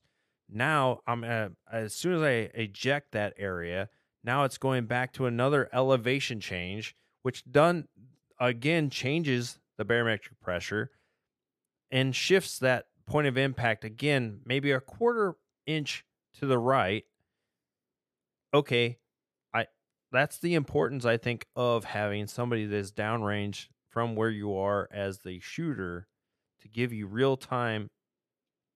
Or am I wrong? So I'm curious with Trey in the sense of what did he definitely change things for not just SF dudes but infantry dudes overseas, and particularly like a place like Afghanistan where you're dealing with similar terrain. Mm-hmm. That's where I was going with this. Jackson, can you throw that question one more time just because I'm a dumb? You're not dumb. Yeah, I'll have it done too. Let's see if I can repeat it. So, what did you learn out in Idaho that was different than what you'd previously known that you think could have exponentially changed how people shot in high range environments or high altitude environments like Afghanistan was? Like, I'm really curious to that because we did a lot of factoring in with elevation change and all of that good jazz, but it's from the sounds of it, with your experience and the things that you learned, there's more to it that could have been implemented that would have made these a lot more effective over there. So unfortunately, I think that I'm going to disagree with you on the end of it that says that they will be more effective. Yeah. Okay. So maybe they would have some understanding so they I'm could totally okay. yeah, so they could probably gain some experience and then through that be more effective. Yeah. But it's not rocket surgery at all. Heads up, tails down. So if you're in a headwind, you have to hold over. If you're in a tailwind, you have to hold under. And that's just elevation stuff. What Dan was talking about as far as like barometric pressure and temperatures and all that stuff, they do cause an effect on stuff, but they're fairly light, to be honest. Okay. So they have less effect than you think they do. All right. No, that's good. Yep. So essentially, once you get once you get a decent zero and a decent muzzle velocity, you can be off some. And this kind of follows into like the previous topic that we were kind of hitting on was how do you be more effective as something? Essentially, you mess with that zero range, right? So I've got a particular bullet. I've got a 77 grain bullet. It's going XYZ miles an hour or feet per second. If I want it to line up with my Vortex BDC, I just change the zero range. So is that cold bore? Oh, okay. Because here's a good question, right? Because everyone talks about cold bore, right? It's a thing. It is a thing because after you've fired, it's almost probably like more of 400, 500 rounds. rounds. It's an exponentially amount of rounds that you fire through a barrel before it finally heats up to affect that impact? So that's a speed thing. So it's a muzzle velocity thing. So there's a certain it's all heat and pressure, which makes sense. But that is kind of a speed thing. So metal is really tight when it comes off the press, and then through a little bit of heat and pressure, it changes a little bit, and the metal wears away some, and so then that changes the velocity that it exits the barrel. So say you've fired 10,000 rounds for this whatever barrel. Say it's a Remington 700, just for example. That barrel's probably done. So you should get a new barrel. Yeah. Okay. So if we're talking about a 308, you might make it to 10,000 rounds. Oh. Yeah. If we're talking 5.56, probably around 5,000 rounds. Okay. If we're talking like a 6 Creed Yeah. or something a little more specific, where it has a little bit more heat and pressure, a little bit more velocity, like in the 3,000 feet per second, we're talking more like 1,200 rounds. Okay. Or a Magnum, like a 300 Win Mag. Okay. Yep. No, these are good. These are good things for Yep. our listeners are gonna love this shit. This is nerd shit. They're gonna be like, Yeah, I mean, you can get 10,000 rounds out of a 308, but your so- effectiveness is gonna go down after that. debatable, not 100%, but the way that and I just learned this in March of this year. The actual why to this is that so obviously with heat and pressure it changes metal, but that metal does some like cracking, and this is going to be in the throat area, and this area is where the bullet exits the case, doesn't touch the barrel, but enters the lands. Oh, okay. So Okay, that's so the it's that's called a a jump. specific That's a area rifle. Yep. of the rifle. Yep, it's called the jump. So as Right, it it's jumps out of the barrel, As it jumps out of the case into the lands, which are Yeah. the rifling, okay, it doesn't touch Yeah. metal. that's interesting. Right. So as it gets in that Huh. area, so that area that is called the throat, that area, because of the heat and pressure, can get cracked. Those cracks leave different formations on the jacketing of the bullet. God damn, that's sexy. All right. Huh. So that I got a changes hard what on they- thinking what they- about that. That changes what they call the ballistic coefficient. The ballistic coefficient is God. essentially how Yeah. Yes, we how all aerodynamic that thing is. all us nerds know that. Yeah. And I say nerds, but I mean gun enthusiasts. I'm going to be honest. As much as I know guns and I know how the Kentucky windage and lick my finger and put it Kentucky in windage the is a air, thing, man. I love it. I gotta say, when Trey and Jackson talk, it's like instant. I'm just like, you know what? Just fucking keep talking. And then sometimes I'm like, Dan, just shut up and let him talk. Just Yeah, shut no. up and let him talk. You know, Yeah, I'm no. so close, and you ruin So- it every I time. I can't take any credit for this. I mean, I was sitting in front of My Brian next- Litz, so I mean, Yeah. I can't take any credit for this. Oh, it's good. I I didn't love find this it out. shit. My This shit is next good. question is, I have for Trey. So like in the infantry, we talked about MOA a lot, and we got like the real basics of it, of like 1 minute of angle at 100 meters equals 1 inch. But like, could you really break it down from someone who one teaches it, and then two understands it probably a lot more than the average person, even somebody who shoots for a living, of what this minute of angle language equates to, so that people can understand it? Well, probably not better than you just did. I mean, it's 1 inch per 100. Oh, wow. Generally Shit. generally Nah, speaking, you it's 1 inch nailed per it. 100. However, what I would say is what I just learned last week is that even guys that are fairly decent at it, and let's just say I'm fairly decent at it, but I'm not saying that. Yeah. When you get into a version of a position that isn't something very stable, like zeroing in the prone or off of a bench, you're probably the best a 3-minute shooter. And we're talking about like some of the best shooters in the world. So at 100 meters, we're talking about a 3-inch group. And so if you want to apply that out to 500-600, so 500 we're talking 15 inches, 600 we're talking 18 inches, so if you want to try and classify yourself as a good shooter, if you can go anywhere under 3 minutes of angle at any version of range, you're probably crushing it. I got a broner. So you're saying with that, a lot of infantry dudes who probably the ones that really try to understand minute of angle, and that aspect of shooting, they're probably way harder on themselves than they need to be. Is that what you're getting at? No. How? Because I used to beat myself up if I was outside of 2 to 3 minutes, I would start getting. What is your I'd effective understand that range? was That's where kind we're of the going to threshold go of back to, rifle. right? No. Unfortunately, what we got going on Well, with this one I is guess, but Jackson. So, unfortunately, the thing that the Army doesn't tell you is that the M4 or the M16 or whatever it is Yeah. that you're qualifying on is a 4 minute of angle yeah, requirement gun. The ammo that you're shooting is a 3 minute of oh, angle requirement gun. And so when we get bullets touching, it's kind of a one off. And not only, luck, yep, kind of luck, luck. but we hold ourselves to that standard. So it kind of depends on the equipment that we're Yeah. dealing with. And then at the other end of the spectrum, or not the other end, but it's hard to tell people. We don't even introduce it in the course because it gives space for excuses. Is that given any type of stuff? So let's call it the best gun in the world, the best shooter in the world, the best ammo in the world. All put them together.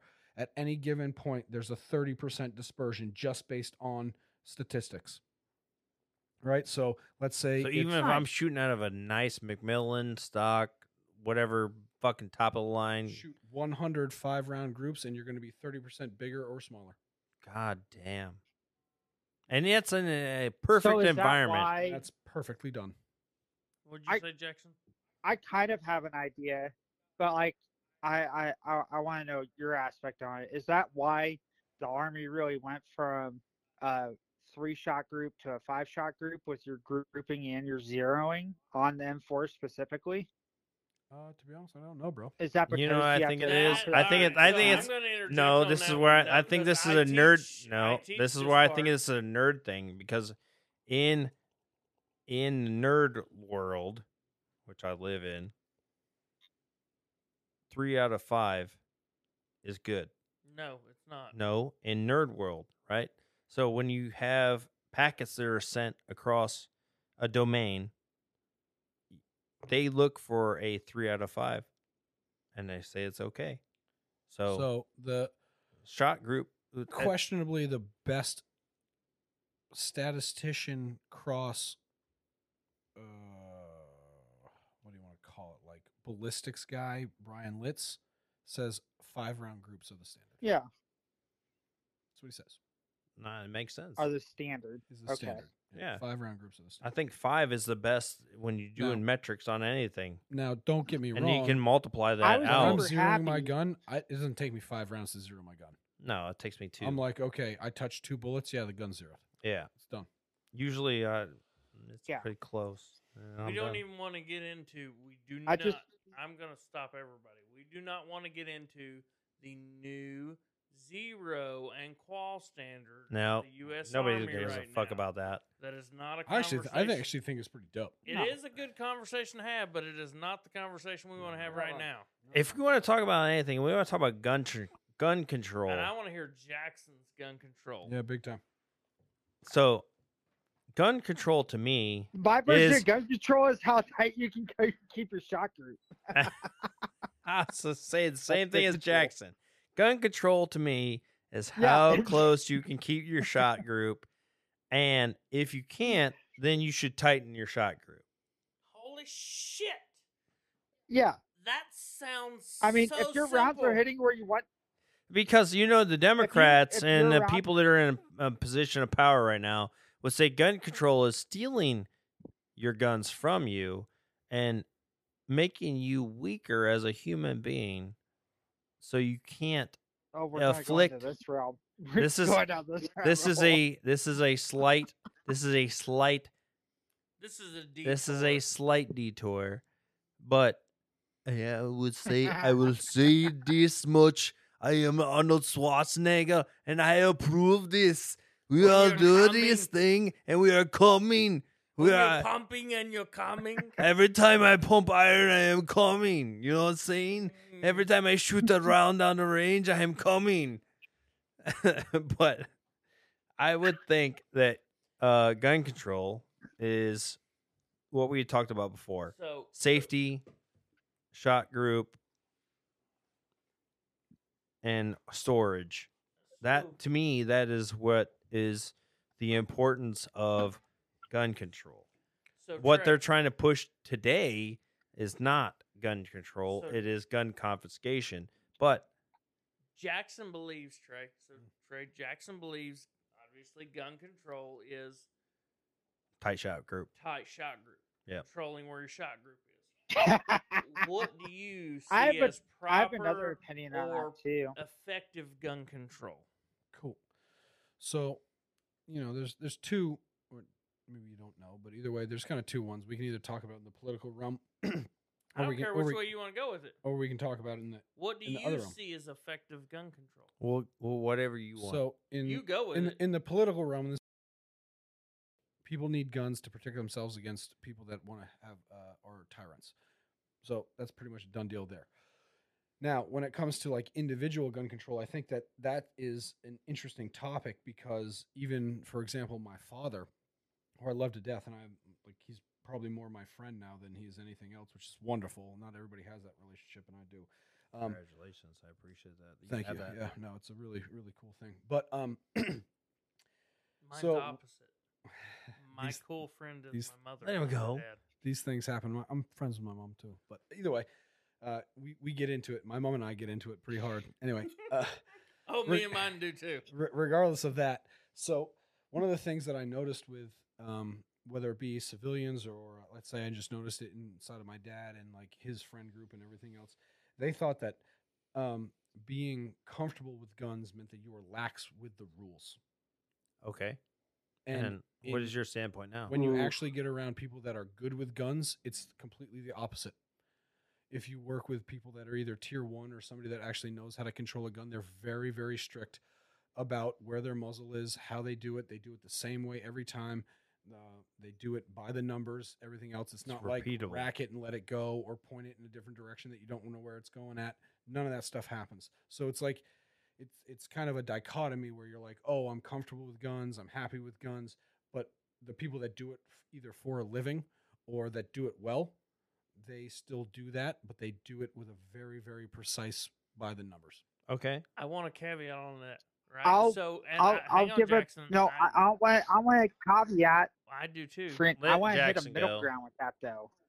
Go ahead, and then I'm going to caveat Friend, unless so- you kill my point. So Trey, would you say that there are people?